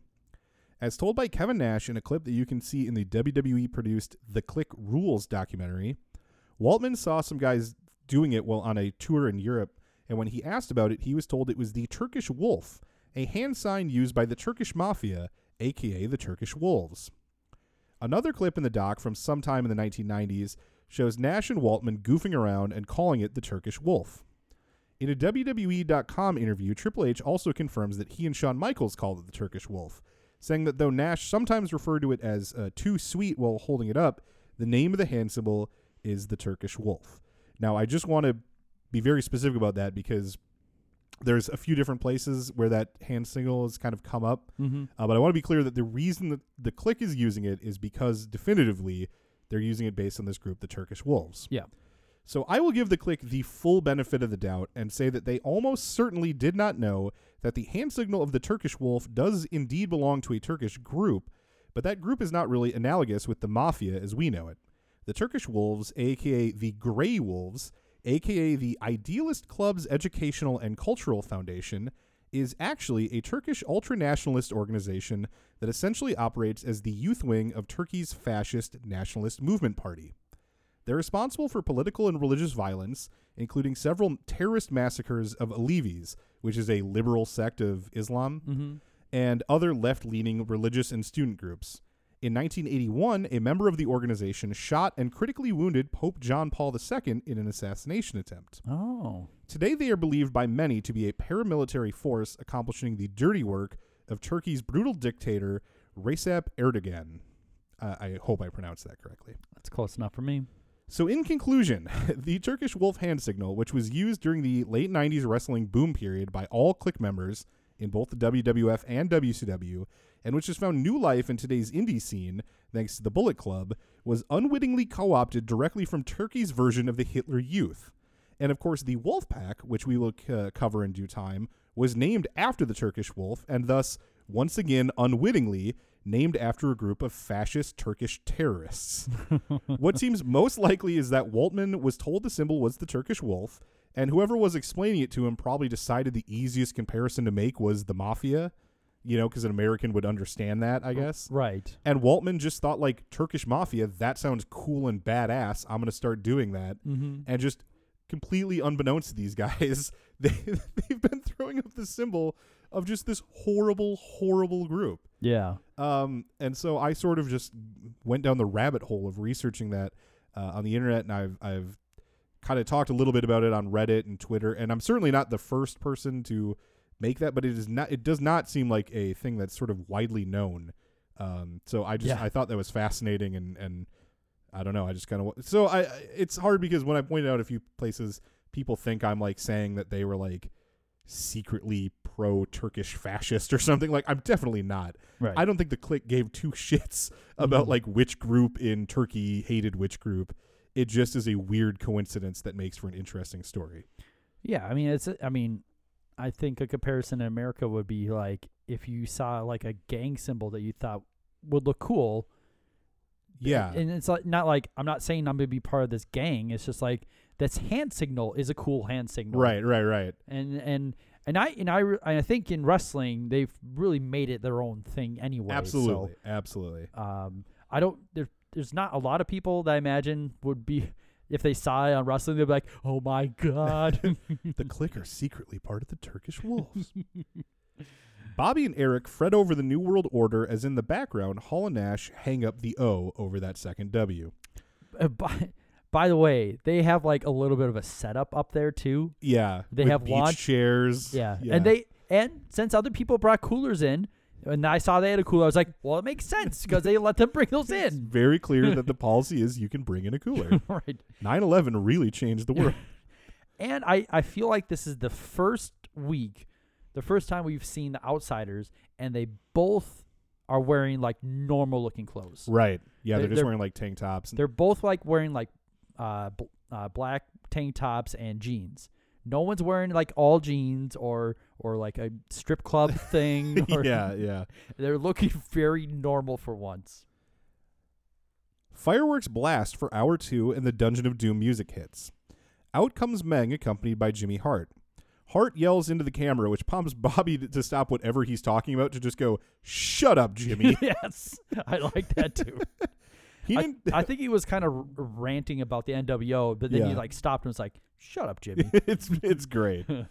Heenan talks about the power that Hogan can exert in the entertainment industry, noting that Hogan's lawyer also represents George Foreman. This lawyer, Henry Holmes, is the one who set Foreman up with the extremely lucrative endorsement for the Foreman Grill. A lot of people will know that Hogan has at times alternately claimed that he was offered the grill first and turned it down. Or, on Hogan Knows Best, the version of the story he said, was that Holmes called to offer him the grill first, but when he didn't answer, he just called and offered it to George Foreman instead, which is an insane way to do business that makes no sense. Yeah. The maker of the grill has said that he always had Foreman in mind after seeing the boxing legend in an ad for Meineke Auto Repair Shops. So this is likely just one of those things Hogan has made up. Yep. Or he was talking about a different grill, and he's just conflated in his mind because he's an insane person. You're right. Hogan would eventually endorse a grill, Hulk Hogan's Ultimate Grill, but it never approached anything along the lines of the popularity of the Foreman Grill. Yeah. Did you ever have a Foreman Grill, Dave? No, I didn't. I remember when we were in college, someone had one in the village. Yeah, and I did. You might be remembering me. Yeah, that's probably yeah. Yeah, I did because I just remember I was like, wait, you could have that just here? Yeah, they might have been banned later as some sort of fire hazard. But right. Yeah, I used them all the time to. They make grilled cheese sandwiches for like a college kid. It was the perfect grilled cheese sandwich making machine. Yeah, it just seemed like the biggest like grease fire hazard. Arn Anderson comes out as Eric points out that no matter what you think of Arn, he's WCW through and through. Hall and Nash sip drinks with little umbrellas from their perch above the crowd. They must have got it at that same trip where they picked up those sheets and the spray paint. Right. And they've somehow managed to also locate a couple of deck chairs. Look how relaxed and cool they are, gushes Bischoff in the guise of being disgusted with them. Right. Like, he's trying to pretend to be, but he just clearly is, like, in love with these two men. Right. And also, it's like, undeniably, they look pretty cool. Oh, they look too. Yeah, they look, it's fucking awesome. Arn and Meng spend about a minute just circling and feinting at each other without doing much of anything. Finally, Meng goes for a lockup, but Arn ducks it and circles behind with a waistlock, which Meng kicks his way out of. We hear, but do not see, a ton of fireworks going off as Meng takes control with chops. Meng hits an atomic drop as Bobby says that when he heard the name Hog Wild, he thought it was a bowling league from Milwaukee. Meng hits huge chops in the corner as Bischoff shares that about 15 WCW folks will be riding their Harleys from Minneapolis out to Sturgis, as if anyone watching could possibly give a fuck about that. Right? Certainly, it does not dissuade from the popular opinion that Bischoff put Hog Wild together just as an excuse to go to Sturgis and get paid and look cool. Yeah. Like, no, I mean, everything about it is like 100%. That's the reason why they did it. And it's just like, he's talking about his like vacation he's going to be going on. Yeah. You know, I don't care about, or like your road trip. Yeah, he comes back to it later, and he's like, oh, yeah, there's going to be about 15 of us. We're going to leave from the Mall of America. And he, like, gives the date that they're going to leave. Like, who gives a fuck, dude? It's so stupid. I know at the time, like, you were able to, like, go and meet them before they left. They made it like a little... Oh, at the mall? Yeah, they made it like a little meet and greet sort of deal. Yeah, I suppose that makes sense. Yeah, but, I mean, still, it's just like, look at these vacation photos of mine. Yeah, let's hype this pay-per-view in Sturgis, South Dakota by getting like 75 people in Minneapolis out to a parking lot to wave to us as we leave on our motorcycles. Right. Doesn't make any sense. Let them see how cool we look. I'll have to watch like the Saturday night episodes and see if maybe they use some footage from that or something at least. I can tell you that there is on Hog Wild itself. Oh, they do. Okay. There's like a vignette that's like, all right. Well, I'll just watch pretty that awesome. Good. I'm looking forward to Hog Wild. Arn drops out of the ring and slams Meng's ankle into the ring post. Meng takes back over with kicks and punches, mixed in with pauses to fix something he doesn't like about his boot. Arn gets some headbutts to the gut of Meng as Meng's tag team partner, the Barbarian, comes to ringside. Meng gets a kick to Arn's face for a 2 as we go to commercial after checking in with the Outsiders, who are watching the show from their perch. When we come back, it looks like Arn is in control of this boring bullshit. The crowd is chanting for Hogan, which is very loud and noticeable, as this crowd is only like 500 people. So any chant that gets picked up has to be like a big portion of them. Yep. After minutes of nothing, Meng tosses Arn to the outside where Jimmy Hart puts the boots to him. Meng joins him and shoves Arn into the ring back first several times. More Hogan chants as Meng hits a vertical suplex for 2. In talking about Luger's concussion and injured eye, Bobby Heenan mentions Kirby Puckett, the greatest Minnesota Twin of all time, who had to retire due to eye issues. You're not going to say Kirby Puckett on a show I'm watching without me paying attention. The way you made that statement was like, he's the greatest twin that had to retire due to eye issues. Of all the twins who had to retire due to eye issues, Kirby Puckett was the best one of them. Yeah, no, I wrote that down. I was like, oh, Kirby Puckett reference. We got to bring that up. But when they got to that point, when they keep hyping up these injuries that Luger has, to me, it's like, it's laughable that Luger would have a concussion and a nearly detached retina and is still wrestling. And then I made the note, I guarantee he will not look injured when he comes out. Oh, yeah, Lex. Yeah, Lex is going to be incapable of, like, I mean, for one thing, how would you sell a detached retina besides, like, a patch? Yeah. Winking a lot? I don't know. Squinting. Just feeling around for the ring. Arn calls for the DDT, but Meng hits a back body drop. Jimmy Hart distracts Nick Patrick so that Barbarian can get involved. Arn walks into a Mafia kick from Meng for the 1-2-3 pinfall victory, and this match was 10 full minutes of nothing. Yeah. I don't think I've ever had a match this long where I wrote this few of notes, because nothing happened. This match was so boring. Yeah. I don't know. I don't know what was going on with this one. And and then when Meng hit the Mafia kick, there was a moment where it was like, it seemed like Meng forgot that he was getting the pinfall. Yeah. He waited and then just did a nonchalant cover. And I'm like, if I'm Arn Anderson, I'm pissed right now. Yeah. And Arn doesn't do the like kick right after the 3 or anything. He lays there like he is dead. Yeah. So, at least Arn, stays professional, but I agree. He did not help make Arn look good in defeat. Yeah, it seems like we're a long ways away from those 2 weeks in which he beat Hulk Hogan. Oh, boy, yeah. Hart jumps around the ring celebrating like a nutcase. The announcers put this over as a huge upset that will bolster the Dungeon of Doom in their battle with the Horsemen. As we go to commercial, Bischoff says that the NWO, or New World Order, is staking their claim tonight. And I believe that tonight would be the first time that they have ever used NWO as like initials for the New World Order. Sure. Yeah, I think you're right. After a commercial, we come back, and Mean Gene is near the entrance with Deborah and Steve Mongo McMichael. Welcome back, everybody, to more WCW Monday Nitro. I am joined right now by the newest member of the Four Horsemen. And it's obviously not a horse here. Well, he wanted to do a little sightseeing. He wanted to chase that big rat around the park, and we got that done. plus counting a little bit of more, there's some money. Now, what's all this fuss about out here? I noticed that you showed up, and so did Deborah. Please, yes, you showed up. Now, all of a sudden, that Kevin Green is on his way to the airport. What, he's not still here? No, he's not. Wait a minute, he should be. Is Kevin Green still there? But bring him on. Nope, apparently he's left. Well, that just shows you where he's coming from. Them bunch of expansion pukes he's playing for now, baby. Hey, forget about that small change contract you got, son. If you want to fight, I'm a professional now. You don't stand out in the back alley and fight. Get your name on the dotted line, and you got Mongo, and he's got you. Do you agree with that, Deborah? Well, I have a question for Kevin Green. First of all, what is the Carolina Panthers? Is that a farm team for B players? I mean, I know it's not the Chicago Bears. I mean, well, and then I have another thing I wanted to ask Kevin. You know, my husband lasted 15 years in the NFL. 15. And do you know why he lasted 15 years? Why is that? Because he did not let little punks like Kevin Green push him around. That's why. And another thing is records. My husband here holds the record for the most consecutive starts in the NFL, the most games played in the NFL, the most sacks by defensive tackle, and the Pro Bowl. I don't know how many times he was in the Pro Bowl. I've lost count. So, Kevin, what's your records? I really don't hear a lot about that.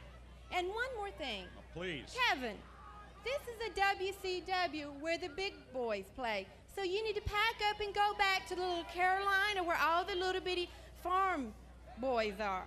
Farm boys? Farm boys. Okay, I thank you very much. This is a very interesting evening, to say the least. Eric and Bobby, let's get back to you and get back to action here on Nitro. Foolish, Kevin. Very foolish. Mean Gene is near the entrance with Deborah and Mongo McMichael. Mongo is holding Pepe, so there's no sign of Angel, the heel dog that they debuted at Bash the Beach. Oh, yeah. I was disappointed because I liked the idea of a new heel dog. That was very funny to me. You could tell he's a heel when he has the heel dog with him. Mongo says that Pepe is out sightseeing and wanted to chase, quote, that little rat around the park. And I hope that nobody from Disney is watching tonight because they are extremely protective of the image of Mickey Mouse, and they would not be happy with that. But Disney's probably not listening to Steve McMichael's promo. That's true. Although we will find next week that some of the things that are done on Nitro do get Disney actually pretty pissed at WCW. Ooh, that's a little nugget to look forward to. Mongo acts surprised that Kevin Green has left the arena, but then gives a huge smile. He's not actually mad. Hey, wait a minute. He probably knows he's gone. Mongo calls the Panthers franchise pukes and threatens Kevin Green. Deborah also insults the Panthers. Reminder that they will go to the NFC Championship this year. They're actually pretty good. Yeah. And Deborah hypes some of Mongo's NFL records. She forgets her words a couple times, but I think generally comes across pretty well. Like, even though she's stumbling a lot, I still thought she was kind of the star of this little segment. Gene chuckles at her talk of, I forget the context, but she mentions farm boys, and Gene almost breaks up laughing. Yeah. And then they just kind of sign off. It was, I don't know, a dumb little promo. What do you think? No, like the farm boys thing is like she's trying to think of an insult for the Carolina Panthers. Yeah. And there's like a pause, and it's like, oh, she's trying to come up with something. Yeah. And she comes with the farm boys, and he's like, oh, maybe that's why he's like, farm boys, that's where you're going with? But no, I thought this promo to me is like this weird moment where like they take each other's place as far as like Mongo sounds competent, whereas Deborah sounds like she's doing everything on the fly and not. Because usually Deborah's the one that's like, whoa, making all the coherent statements, whereas Mongo is like, coked out of his mind or whatever. But he seems pretty lucid tonight. Yeah, I agree. Yeah. I agree. And yes. I agree she's stuttering and some of the stuff doesn't make a ton of sense, but I think she has charisma in bunches, and it's shocking because I remember thinking in WWF that she was so bland. When she's with Jarrett, like years later, I can't believe it's the same woman. Yeah, it's like, they only emphasize like her physical look, and they never gave her the opportunity to do any talking, because like you could tell in WCW, like she has like a clear knack for like she could have been like a really good referee or not referee. I would have loved to see Deborah McMichael referee. No, a manager. She would have been a really good manager, Absolutely. not just like the eye candy that's by ringside. Right, Like right. she could have been more like someone like Woman that like interferes and is physical and also maybe does a lot of talking for someone that can't. Yes, I agree. So yeah, it is like it's really sad to watch and be like, you know, WWF takes her and just emphasizes all the wrong things, and then you know Jerry Lawler and his comments all the time. I won't even say the word. Horseman music plays again as Benoit comes out. He's going to be facing Eddie Guerrero. These two men were friends and would eventually become very, very close and traveling partners. Eddie is out all babyface fire and high fives, and Bobby says that this should be a great match and puts over both men, though he gives Benoit the edge just for being a horseman, basically. Yep. Mm-hmm. Well, here to call all the action of Eddie Guerrero versus Chris Benoit is our own Slurms McKenzie. Wimmy Wham Wham Wazzle. Right. I like, so yeah, Benoit comes out first, and then Eddie Guerrero comes out, and he gets fireworks. Yeah. And not only did I notice it, but Eddie noticed it because he stops and points and is like, he's super excited. Yeah. He also, pretty early on, gets an Eddie chant from the crowd. Yeah, he is very over. The Eddie chant is actually when the bell rings. So, like, the fans are, like, psyched for him. And for some reason, I'm always amazed that even though he has these periods of time that he's not on Nitro, yeah, whenever he shows up, everyone remembers who he is. Absolutely. Yeah, they seem very excited to have him around. Yeah. And, hey, I'm excited to have him around, so right. They're right to feel that way. Yes. After the bell rings, Chris Benoit has the referee check Eddie's knee pad. But I'm thinking there's nothing wrong with that knee pad. But it actually gives him the opening for a sneak attack. Benoit unloads with forearms and kicks before driving Eddie to the corner and hitting a nasty sounding chop. This is another one where it's like he's right up to the corner with the camera, so you get like a really good audible chop sound. Mm-hmm. And it sounds rough. A strong whip to the opposite corner, and Benoit is still all over Eddie, getting in his face with a four-finger salute of the Horseman before throwing him to the mat. Another hard chop is followed by a choke on the top rope, which Benoit uses to kind of like ricochet him back, or however you would phrase that. Mm-hmm. You know what I mean. I know what you mean. And this is the point where it's like Benoit has this way of like he always looks like he's just crossing the line and maybe being unprofessional with how harsh he is with his opponent.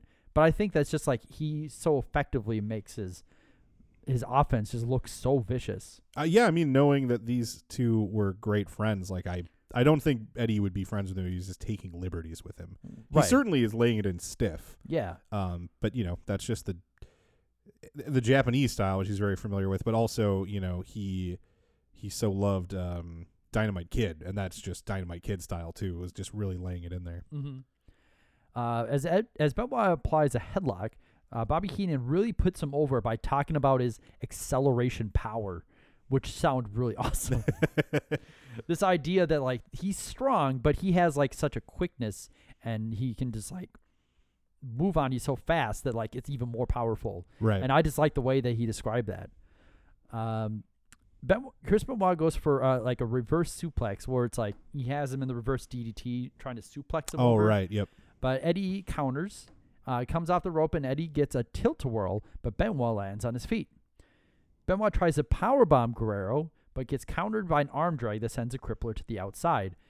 Eddie wastes no time. He runs up to the top rope and nails Benoit with a plancha onto the floor. It looks great. I've got this show playing on my iPad as we talk here. Oh, yeah. It just happens to be on that exact part of the match, and it looked great.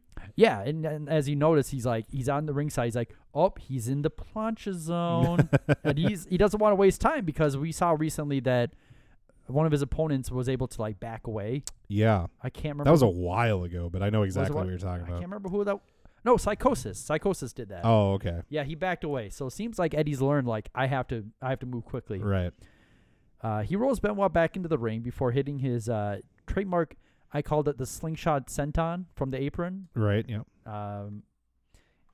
As Eddie grinds his boot into Benoit's face, Bischoff tells us that he's going to be facing the Nature Boy Ric Flair for the United States title at Hog Wild, which I think will be a great match. And again, comes back to my idea that like Ric Flair as United States champion will have him going against like a lot of different guys. Yeah, I think it was like Benoit's, or not, excuse me, it was Eddie's maybe second match. I think, that we saw on Nitro was against Flair a long time ago. Yeah. And they had a great match, and then Flair made him like pass out in the figure 4. Oh, yeah. That was a great match. So Yes. I'm really looking forward to seeing that again. Yeah, and I mean, that was without anything at stake. So having a United States title, which maybe it doesn't mean as much to Ric Flair, but it would mean everything to Eddie Guerrero's career. Absolutely. It's so easily he's coming up on the biggest match of his career. So, Definitely. I'm looking forward to that and as well. Yeah. Good. Yeah, me too. This time, Eddie is actually able to hit the Tilt the World backbreaker, but he cannot capitalize as Benoit grabs him by the trunks in order to like whip him into the corner. Benoit with an impressive Gorilla Press slam as we see the outsiders are no longer in the arena area. Oh, no. Benoit applies a camel clutch as the announcers hype up the behind-the-scenes aspect of Hog Wild, which I don't know what that means. He keeps saying, like, we're going to show you stuff behind the scenes at this big motorcycle rally, and you're going to see stuff that you've never seen before. Basically, it seems like he's telling me that if I watch, I might see some gross old biker woman's tits. Right. Like, seriously, that seems to be the implication. Yeah. That you're going to see something real sexy. Yeah. And look, like, I'm a little familiar with Sturgis. I haven't been personally, but my stepdad goes off, and I've seen many pictures. Mm-hmm. There's not a lot of ladies at Sturgis that I want to see that much more of. Yeah. I think this is a point when Heenan says you're going to see tattoos in places you didn't realize they could get tattoos. Ooh, boy. Something like that, which I'm like, I think you could get tattoos pretty much anywhere. Yeah. So, Bobby? Benoit, again, another thing in 90s WCW, Benoit gives up on the submission hold and picks Eddie back up, only to be quickly dropped by a side suplex from Guerrero. Eddie isn't able to keep up the advantage, though, as Benoit hits a snap suplex for a 2 count. Benoit then rolls Eddie over into a vicious Boston Crab, which is now another version of the Boston Crab in which someone kind of stands on there. So it's like, I think the 3rd time we've seen that sort of version. I'm telling you, they all went to the same workshop. They worked on reverse DDTs, right, and standing up for holds. Yes. And when I heard there was Benoit versus Eddie Guerrero, we now get the move that I was looking forward to, in which Chris Benoit powerbombs the shit out of Eddie Guerrero. However, he only gets a 2 count because Benoit delays the cover attempt, and he kind of like he takes in like his own excellence of powerbombing him. So nope, only gets a 2. Mm-hmm. Benoit with a backbreaker, and he holds Eddie onto his knee for a submission attempt. After a body slam, Benoit heads to the top, but Eddie springs to his feet and cuts him off. Then we get a superplex from the top rope, which also looks awesome. Now we have the 2 men trading punches and then chops in the middle of the ring. After the 2 exchange some more punches, Benoit tries for a pop-up powerbomb, but Eddie holds on and hurricanranas both men to the ringside area. Benoit slams Eddie into the ringside steps, but while the referee is checking on Guerrero, Dean Malenko runs down and Benoit's skull like legitimately bashes against the ring post. Yep. Because you can hear it. Yeah. You don't see it, but you can hear it. So both men are down. Eddie Guerrero slowly gets to his feet and just gets into the ring. And so Chris Benoit gets counted out and Eddie Guerrero wins. This match was exactly what I expected out of the 2. And I'm kind of getting more interested in this whole Dean Malenko and Benoit thing, especially since both men looked particularly vicious in their matches tonight, and now they're going to do that to each other, which is going to be awesome. Yeah, it's we've got 3 of the 4 radicals all kind of intertwining here. It should be pretty interesting. Yeah. The crowd cheers for Eddie at the end here, although it does seem somewhat muted, perhaps because of the weak win for a babyface to be winning by count out like that. Right, and also it was kind of hard to tell that the referee was doing the count because he was kneeling, like he was he was looking out of the ring to check on them. Yeah. So you couldn't even figure out where the count was at. And then he's like, nope, he won. So there. We are running out of time, and we are running out of answers, and we are running out of observations, claims Eric Bischoff. And I don't know what that means. Running out of observations? Yep. We're running out of time. We're running out of answers. What?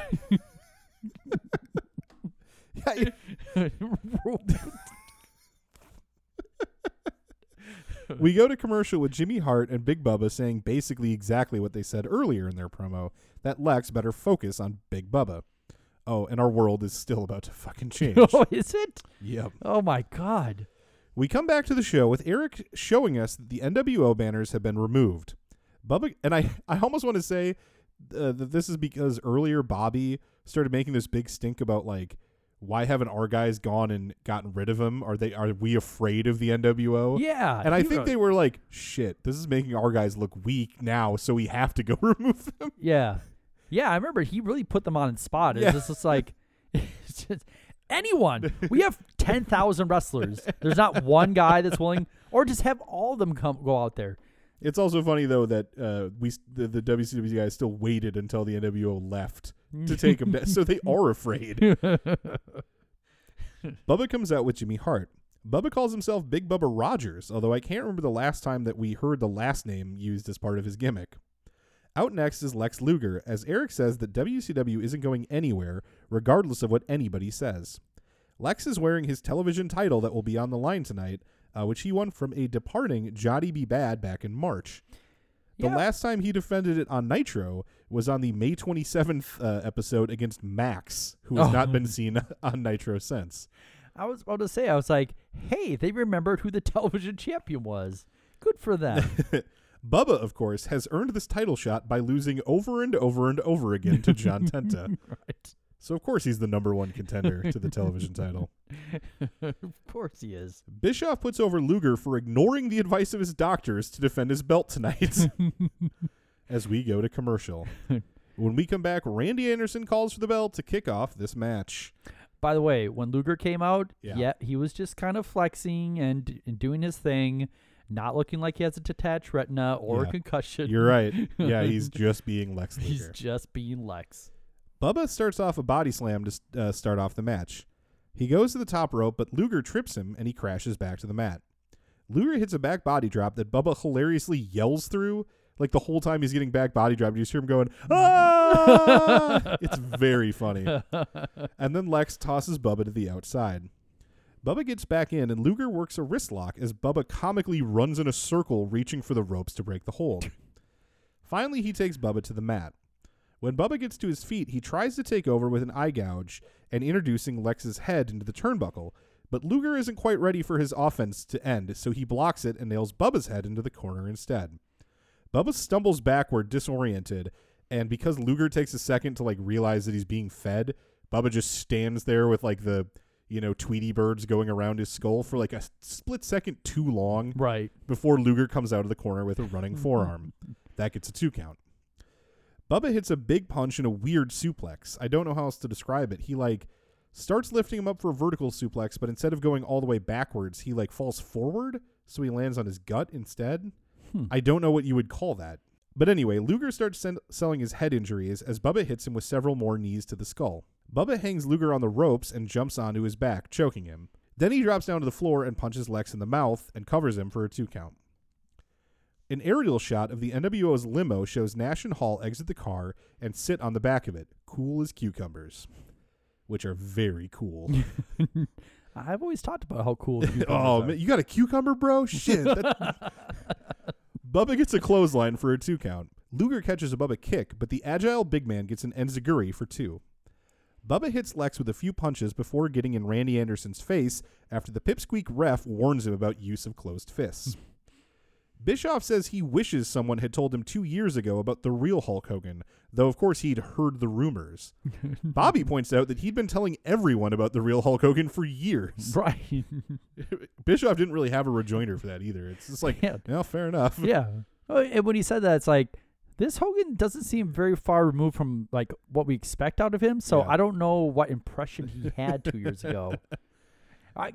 Because again, they were alluding to this idea that the invasion or the hostile takeover was starting back in 1994, right? In which there was we gave him a ticker tape parade then too. Yeah, and this is what he does to us.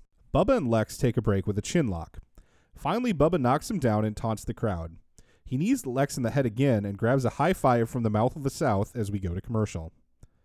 When we return, Big Bubba is biting Lex in the corner, though it looks a lot like he's making out with him. Can it be both? An Irish whip sends Lex into the corner, but the total package hits a big boot on Bubba, followed by a ropes-assisted drop kick where he just like leans back on the ropes and gets both feet up into Bubba's mouth, and then a flying forearm.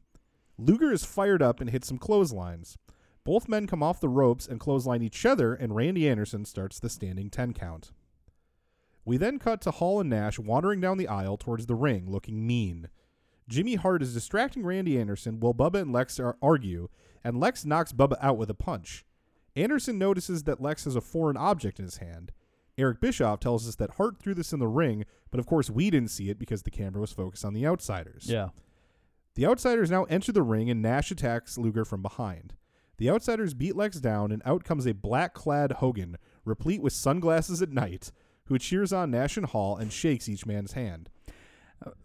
By the way, Big Bubba ended up winning by disqualification. Oh, okay. Because Luger, like... I missed that there was even an end to that match. Yeah, because the referee was looking at Luger, and he had that foreign object. But the ref almost looked like he was saying, like, you're not even going to try to hide it? You're just holding it in your hand. All right, you're disqualified. Fine. Yeah. The ending of the match is so totally forgotten. Yeah. It's even weird that they had, like, booked a thing that would need the focus of the camera to catch and then interrupted it. Like, they have control over when all this stuff happens. Right. It's not real. You know, they can cue these guys. Right. It's stupid. Hogan slaps Lex around a bit, and Nash rolls the total package out of the ring. Bubba is starting to regain consciousness. Hogan helps him to his feet, and Bubba looks surprised and scared, but Hogan reassures him. Bischoff asks if Bubba is the fourth member of the NWO as Hogan extends a hand. The men shake, but then Hogan signals to Nash and Hall, who beat up Bubba. They just wanted to make him feel good for a second before kicking his ass, I guess. Hogan motions for them to toss him from the ring, and the Outsiders oblige. They pose to 80% boos, but a few cheers. And in comes Mean Gene Okerlund.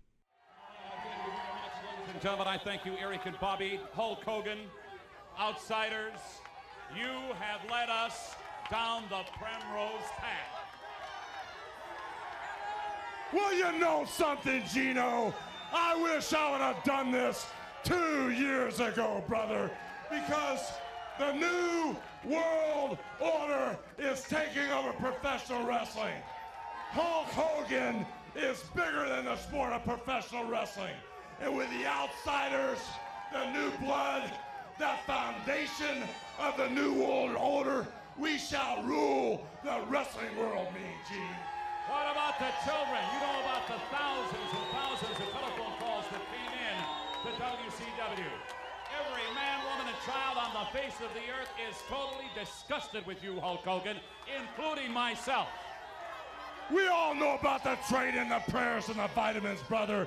And like I said, these people out here, after I led their children down the right path, had the gall to boo Hulk Hogan one more time. You fans can stick it, brother. Wait a minute. I think Sting and Eric Bischoff brought it up earlier on. I think Sting said it best when he retorted that Hulk Hogan, you can stick it. Well, you know something, brother? As far as people like Sting go, 10 years ago, when I shook his hand in Venice Beach, he was a skinny little bodybuilder. And when he laid his eyes on Hulk Hogan, he was shaking in his boots. I heard all the crying from the so-called Macho Man. For 3 years, he blamed his divorce, the fact that he couldn't rise to the occasion on Hulk Hogan, brother. And over and over and over and over again, this past week, I've heard the whole WCW blame Hulk Hogan for their problems. The only problem is, I'm the greatest wrestler in the world. I made professional wrestling. I will always be bigger than wrestling. And with these two friends of mine, the new world order shall rule the wrestling world. This conceited guy's friends. You know about this man's background and this man's background, and look what they've done. This NWO, where is it going to go? Who is going to be part of it? I think that's the question we're all asking ourselves, and I'm going to ask you. Well, these are the renegades, brother. These are the men that when I opened the door, brother, they had the guts enough to walk through it. These are the guys that are going to set the trend for the 90s that will lead Hulk Hogan in professional wrestling to its destiny. But these guys are just the foundation. The thing that everybody or all the people out there don't realize is as I build my empire, will there be more outsiders that I bring in, or will it be people that are so close to Ted Turner, maybe Eric Bischoff's friends? Who knows, man? Maybe the guys that are in the locker room right now. There's always been a double loyalty, man. In this business, they've been loyal to the promoters that have paid their bills, and they also have been loyal to Hulk Hogan because they know where Hulk Hogan goes. That's where professional wrestling goes. You have to vent all of this on these people, your peers in this business. How about the kids that have looked up to you for years and years and years, and now it comes down to this? Take the microphone. This is a pretty good example of the way your life is going to go, Hulk Hogan. Well, you know, dude, I laid it out straight for all those kids, brother. They didn't want to follow the path, so I'm done with them, man. But as far as I'm concerned, I'm not going to mess with that skinny little Macho Man or that crybaby Sting. I'm going right to the top of the ladder, brother. And at Hog Wild, brother, on August the 10th, if the Giant has got guts enough, I'm going to dismantle the whole Ted Turner organization at one night. We're going to take the WCW belt, make it the New World Order belt, and we shall reign supreme from that day forward. And as far as I'm concerned, brother, if Ted Turner has any boys in the back that have any guts at all, come on out right now. We'll beat up the whole WCW right now. And what are they going to do? Oh, please, Hulk Hogan, I can't believe it. He has challenged the Giant, and this is a madman right now. He's out of his mind. Gentlemen, this is Nitro, and I'm going to get out of here. All right, we're running out of time. Hogan says he wishes he had done this years ago because the NWO is taking over professional wrestling. Also, did you know Hulk Hogan is bigger than the sport of professional wrestling? Huh. What about the children, asked Gene. Hogan says that everyone knows about the training, the prayers, and the vitamins. But even though he had led all these kids down the right path, the fans had still chosen to boo him. So he reiterates his previously stated position that the fans can stick it. I'm going to go back to my previous statement, which I clearly said. You can stick it. The ring fills with trash as Hogan, directed by an Okerlund question, starts talking about Sting. He says when he met Sting 10 years ago, Sting was, quote, a skinny little bodybuilder, which seems like a contradiction in terms. Right. No, because Gene Okerlund mentioned that last week Sting said that you should stick it. Oh, right. So that was his kind of lead-in. And I'm always, like, surprised of the things that Gene Okerlund says directly to wrestlers. Yeah. Because it's also like, well, it's kayfabe because they're not going to attack him. But it's also, he gets away with saying stuff where it's like, well, how about you stick it, Hogan? What's your comment on that? Yeah. Yeah, this is probably a good time to mention that Gene certainly did that. And so that was another thing that Lance Russell, who just passed away, the announcer from Memphis, who was beloved by many, he was known for doing that too. And I think that's sort of a lost thing where these guys had personalities. They weren't just cardboard cutouts. And they had opinions. Yeah, they had opinions, and they stuck up for themselves. And Gene even had a reason why it worked for him, because he always, the second anyone got remotely physical, he'd start yelling about lawyers to give like a reason why these guys would leave him alone. Yeah, he has a fleet. He has a whole fleet of lawyers. So yeah, I do agree that that's sort of a thing that's missing nowadays. I wish there were more Gene Okerlunds and less Dashas or whoever the hell is doing it in WWE right now. Hogan says that when he met Sting, Sting was shaking in his boots.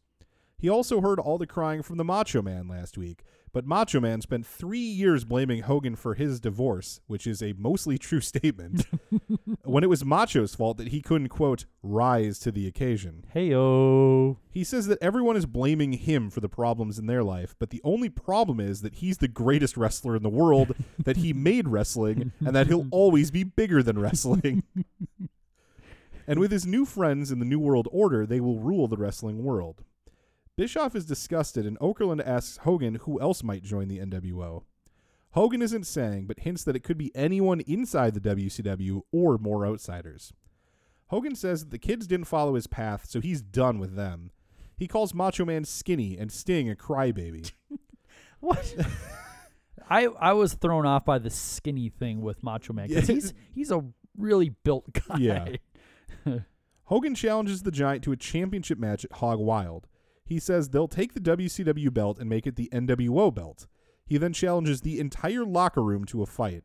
And after what seems like forever, like it seems like they're all a bunch of pussies who aren't going to come out. Right. And then finally the Steiners, the Faces of Fear, and Arn Anderson come out. They surround the ring, and the show just ends with a fearful Heenan who's been left alone in the booth as Bischoff has just ditched him. Yes. I thought this was actually a pretty great promo. Like, I kind of make fun of the I'm bigger than wrestling, I'm the best wrestler in the world, you know, and he'll do that stuff just a lot. Yeah. But it is a fact that this crowd was chanting Hogan's name in an unrelated match earlier, and yet he came out here and made himself a heel. He got himself booed simply by his words and his attitude. Yeah. He did his job, and he did it very effectively with what he had to say. Mm-hmm. And again, this was an instance in which fans were throwing a lot of garbage in the ring. Yeah. And it was hitting. You could see it hitting all the fans in front of the people. Like, just from the hard camera, you can just see people like constantly looking over their shoulder as they get hit with stuff. Mm-hmm. So yeah, it does not seem like a super safe situation. And I kept being distracted because on the in the front row on the right there was like this little boy. Yeah. That was just like looking on the ground trying to find anything to throw in the ring.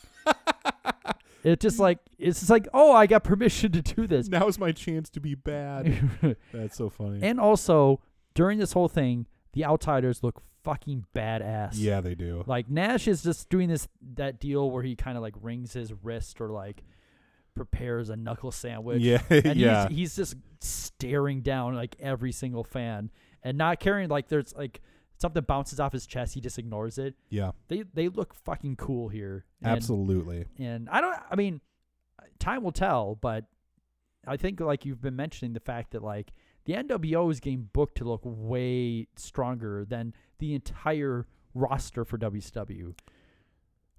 And it'll be it'll be interesting to see if it's like if they're going to find a way to balance that out at some point, because really they've made WCW look pretty weak. I agree.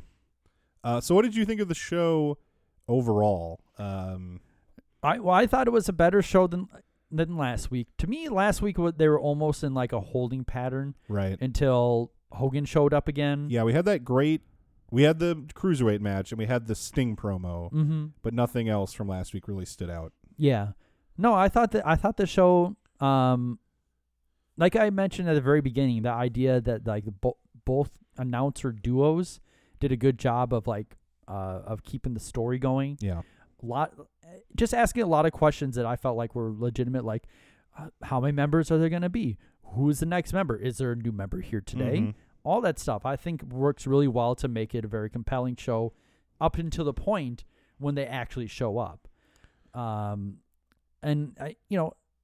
just like there's these moments that are still like kind of for WCW pretty iconic. And I think the NWO over the WCW is a very memorable one. And yeah, I thought this went really well. And I think there's, I mean, obviously you would assume that the Giant's going to accept the challenge for Hog Wild. And that's going to be a really compelling match. Like this idea that I'm going to take the belt. It's not going to be your belt anymore. It's going to be our belt. Right. Yeah, but overall, I mean, there were some crummy matches in here, but I felt like this is one of the better shows they had as far as like progressing the main storyline. I would agree with what you're saying about how they handle the big angle. For me, it was a pretty shitty show just because there was a lot of wrestling, but it was mostly bad. Yeah. Like there was a ton of 10-minute matches that just sucked. You had Benoit and Eddie, which was great. And you had the women's match, which was good, and the Dean Malenko match. So the women's match and the Malenko match were two of the shortest matches on the show. Yeah, and they were two of the only 3 good matches on the show. So I had a problem with just sort of the in-ring aspect of the show. Although I thought the angles and the way the announcing supported those angles were generally very good. Yeah, that's what I was trying to say is that I felt like the main NWO angle played really well this week, but I mean, the lower angles. I mean, there's some stuff that's going on where it's like you can see that Malenko and Benoit are gonna kind of have this vicious match coming up, but other than that, like you were mentioning, the idea that they just kind of throw out like, oh, they're gonna have a match at Hog Wild, but you don't see like a confrontation or anything like that. Right. So a lot of the lower matches and feuds, I don't feel like progress very well. I think the Fire and Ice thing is just kind of a mess because both the guys aren't the greatest at promos. Right. So, and then just like, oh, by the way, Medusa's going to face Bull Nakano in a destroy your bike match. Yeah. Which is just like, I guess, sure, but like, who wants that now? I mean, I think it'll be a good match. Those are both. I mean, Bull Nakano's knees aren't great now, so we'll see what we can get out of her. But yeah, we'll see as we head on into Hog Wild. Now, in our Raw recap tonight, Ahmed Johnson defeated Bart Gunn. Mark Miro defeated TL Hopper, the wrestling plumber. Yep. WWF champion Shawn Michaels defeated Billy Gunn. And then he and Ahmed were beat down by Camp Cornette until Psycho Sid returned and made the save. Ooh. As you recall, he is taking the place of Ultimate Warrior, who is currently having some issues with old Vince McMahon. To say the least. In our ratings roundup, Raw came in with a 2.6, and Nitro came in with a 3.4, with a 3.3 first hour and a 3.5 second hour, which actually makes hour 2 down a little bit from the week before, because the week before I think was a 3.7. So it's a little surprising that with Hogan on the show, they dropped a bit. Although last week was, I'm sure, a lot of people tuning in to find out who had been the third man at Bash at the Beach. Yeah. So maybe that kind of explains that. In wrestling news, there really is very little to talk about. On July 16th, or really very late tonight in kayfabe, the Giant will retain his WCW heavyweight title on a New Japan Pro Wrestling card over Power Warrior Kensuke Sasaki. Sting and the Great Muta will defeat the Road Warriors. Flair will defeat the Macho Man. And the following day, Flair would lose his attempt to capture the IWGP Championship from Shinya Hashimoto. The Giant and Sting faced off. I didn't see who won that. And Randy Savage defeated Jushin Thunder Liger. Oh, that'd be an interesting matchup to see. Yeah. At the most recent tapings for Worldwide and other syndicated programming from WCW, yep. There was the debut of a young man by the name of Chavo Guerrero Jr. Oh, okay. There's no change really to report in the Warrior WWF situation. They're both still kind of talking through lawyers and the press, and no real movement yet. Right now, Davey Boy Smith has been sent a 5-year contract to his lawyer that he still hasn't signed. So he is negotiating with both groups. But there's a little bit of a slowdown kind of because there was this week there was a young man. I think he was like Owen and Brett and Davey's nephew. So one of Owen and Brett's sisters had a young son that died. I don't quite remember the cause, but he was like 13 or something like that. Okay. So the Hart family's kind of dealing with a little personal tragedy. Sure. Unfortunately, not a family that is is a stranger to personal tragedies. It might have been newer then. Yeah. Well, this is their introduction to the fun of personal tragedies. And the last bit of wrestling news I have is that the 1-2-3 Kid, Sean Waltman, was given his release from the WWF and is now free to see what else might be out there. I wonder if these... So, Dave, there's only one thing left to do, and that's find out who your MVP and match of the night, or segment of the night, I should say, are going to go to. So let's start with segment of the night. What'd you give it to?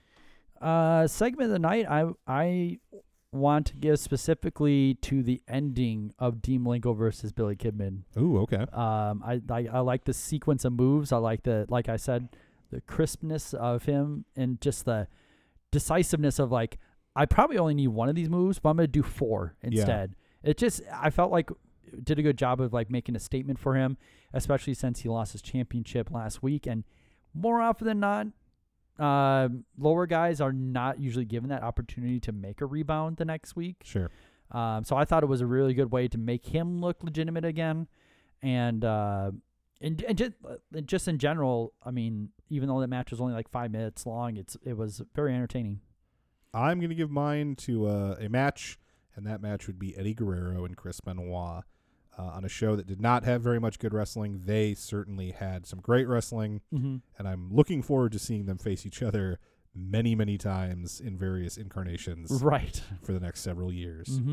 My MVP, I'm going to give to Hulk Hogan for, definitely coming in with a lot of the crowd convinced he was still a babyface, and he managed to dissuade them of that notion pretty handily. So I like that he's all in. He's not like second guessing and like dropping little things to maybe keep him kind of popular with people. No, he is a heel, and he wants you to boo him and throw shit at him, and he does not care. So I think he's doing great with that. I also think from a business sense, it's just impressive the way that Terry Bollea saw WCW moving away from him. He didn't have many more dates left on his contract. He was becoming a lesser player. The ratings were doing fine without him, thanks to the Outsiders, and things were just sort of getting away from him. And in one phone call to Eric Bischoff, he has made this show and this promotion 100% about him. Like, he turned everything back into the focus on him. And as much as you can say that's like shitty and he's a dick and all that's true, but I'm just saying from like an objective business standpoint, that's impressive as hell. He really read the tea leaves and knew exactly what to do to position himself in just as well as possible. So my hat's off, because it's pretty fucking impressive when you think about it. I mean, to say that he read the tea leaves, I think is a little bit generous, for the fact that like there was so much indecisiveness and how much they had to convince him. And how like his lawyer slept on his couch or whatever that story was. They both stayed at Kevin Sullivan's house, the lawyer and Hogan. So I mean, the tea leaves read the clear message, but they had to translate it for him a few times. But that's fair. But no, I totally agree on the idea that like Hogan was just going to be kind of a liability at that point, because it's like, well, I mean, he can't really be the top guy because people don't want to cheer him. And then they realized that, because Bischoff was the one that originally had the idea of turning him heel. And I think, didn't he present that to him pretty early, too? Yeah, it was at the beginning of the year, 96. Yeah. He had brought it to him and got, like, shown the door by Hogan. And they had sort of tried to get Hogan to think about it with the shit he did last year where he was wearing the all black. But Hogan, pretty quickly wanted out of that, too. So, yeah, it's impressive. Yeah, I mean, in just a segue, like, I was going to give my MVP to Hogan as well. Especially given that, like, Bash at the Beach, I felt like he gave the promo of his career. I don't think there really is any other promo that stands up to that one for him. And to come back and to also give a good heel promo that didn't exactly say the same things too, I think is impressive for Hogan. And I like the part where he was just like over the top arrogant about, there's like the one truth in wrestling is that he's the best wrestler that ever lived. Just these absurd claims. It seemed like the natural progression would be him trying to get the championship. I mean, that to me that seemed like kind of an obvious direction, but yeah, it seems like the two things they're going with, or I guess three things, are first he wants to get the championship, then he's slated for that match with Randy Savage at Halloween Havoc. That was promised, like, it's because of a deal they had with Little Caesars and, like, Slim Jim. So they actually started planting the seeds for that, like, a long fucking time ago. So they're kind of, and that's why he keeps bringing Macho up, and why Macho was involved in that promo last week, just to keep it in the back of people's minds. And then one has to think that him and Sting are going to have to get involved at some point, too, because Sting is certainly the franchise for WCW. He cut probably the best promo I've ever seen Sting give last week on Hogan. So that seems like, yeah, you're right. It seems like the Giant, then Savage, then Sting are sort of the things on Hogan's plate right now. All right. Well, please, if you enjoy the show, go ahead and why don't you head on over to iTunes and write us a review. I just like reading them. I like stroking my ego. I read the same 8 reviews over and over again and tell myself that I am a good person, no matter what my therapist keeps telling me. And he is very insistent, Yeah, too. also give us a follow on Twitter. I love Twitter, at 20 Years of Nitro, Facebook, all that shit. And we will see you once again here soon where the big boys play 20 Years of Nitro. We are running out of time, we are running out of answers, and we are running out of observations here. Where the heck are they? Hogan, the Outsiders et al. In legalese.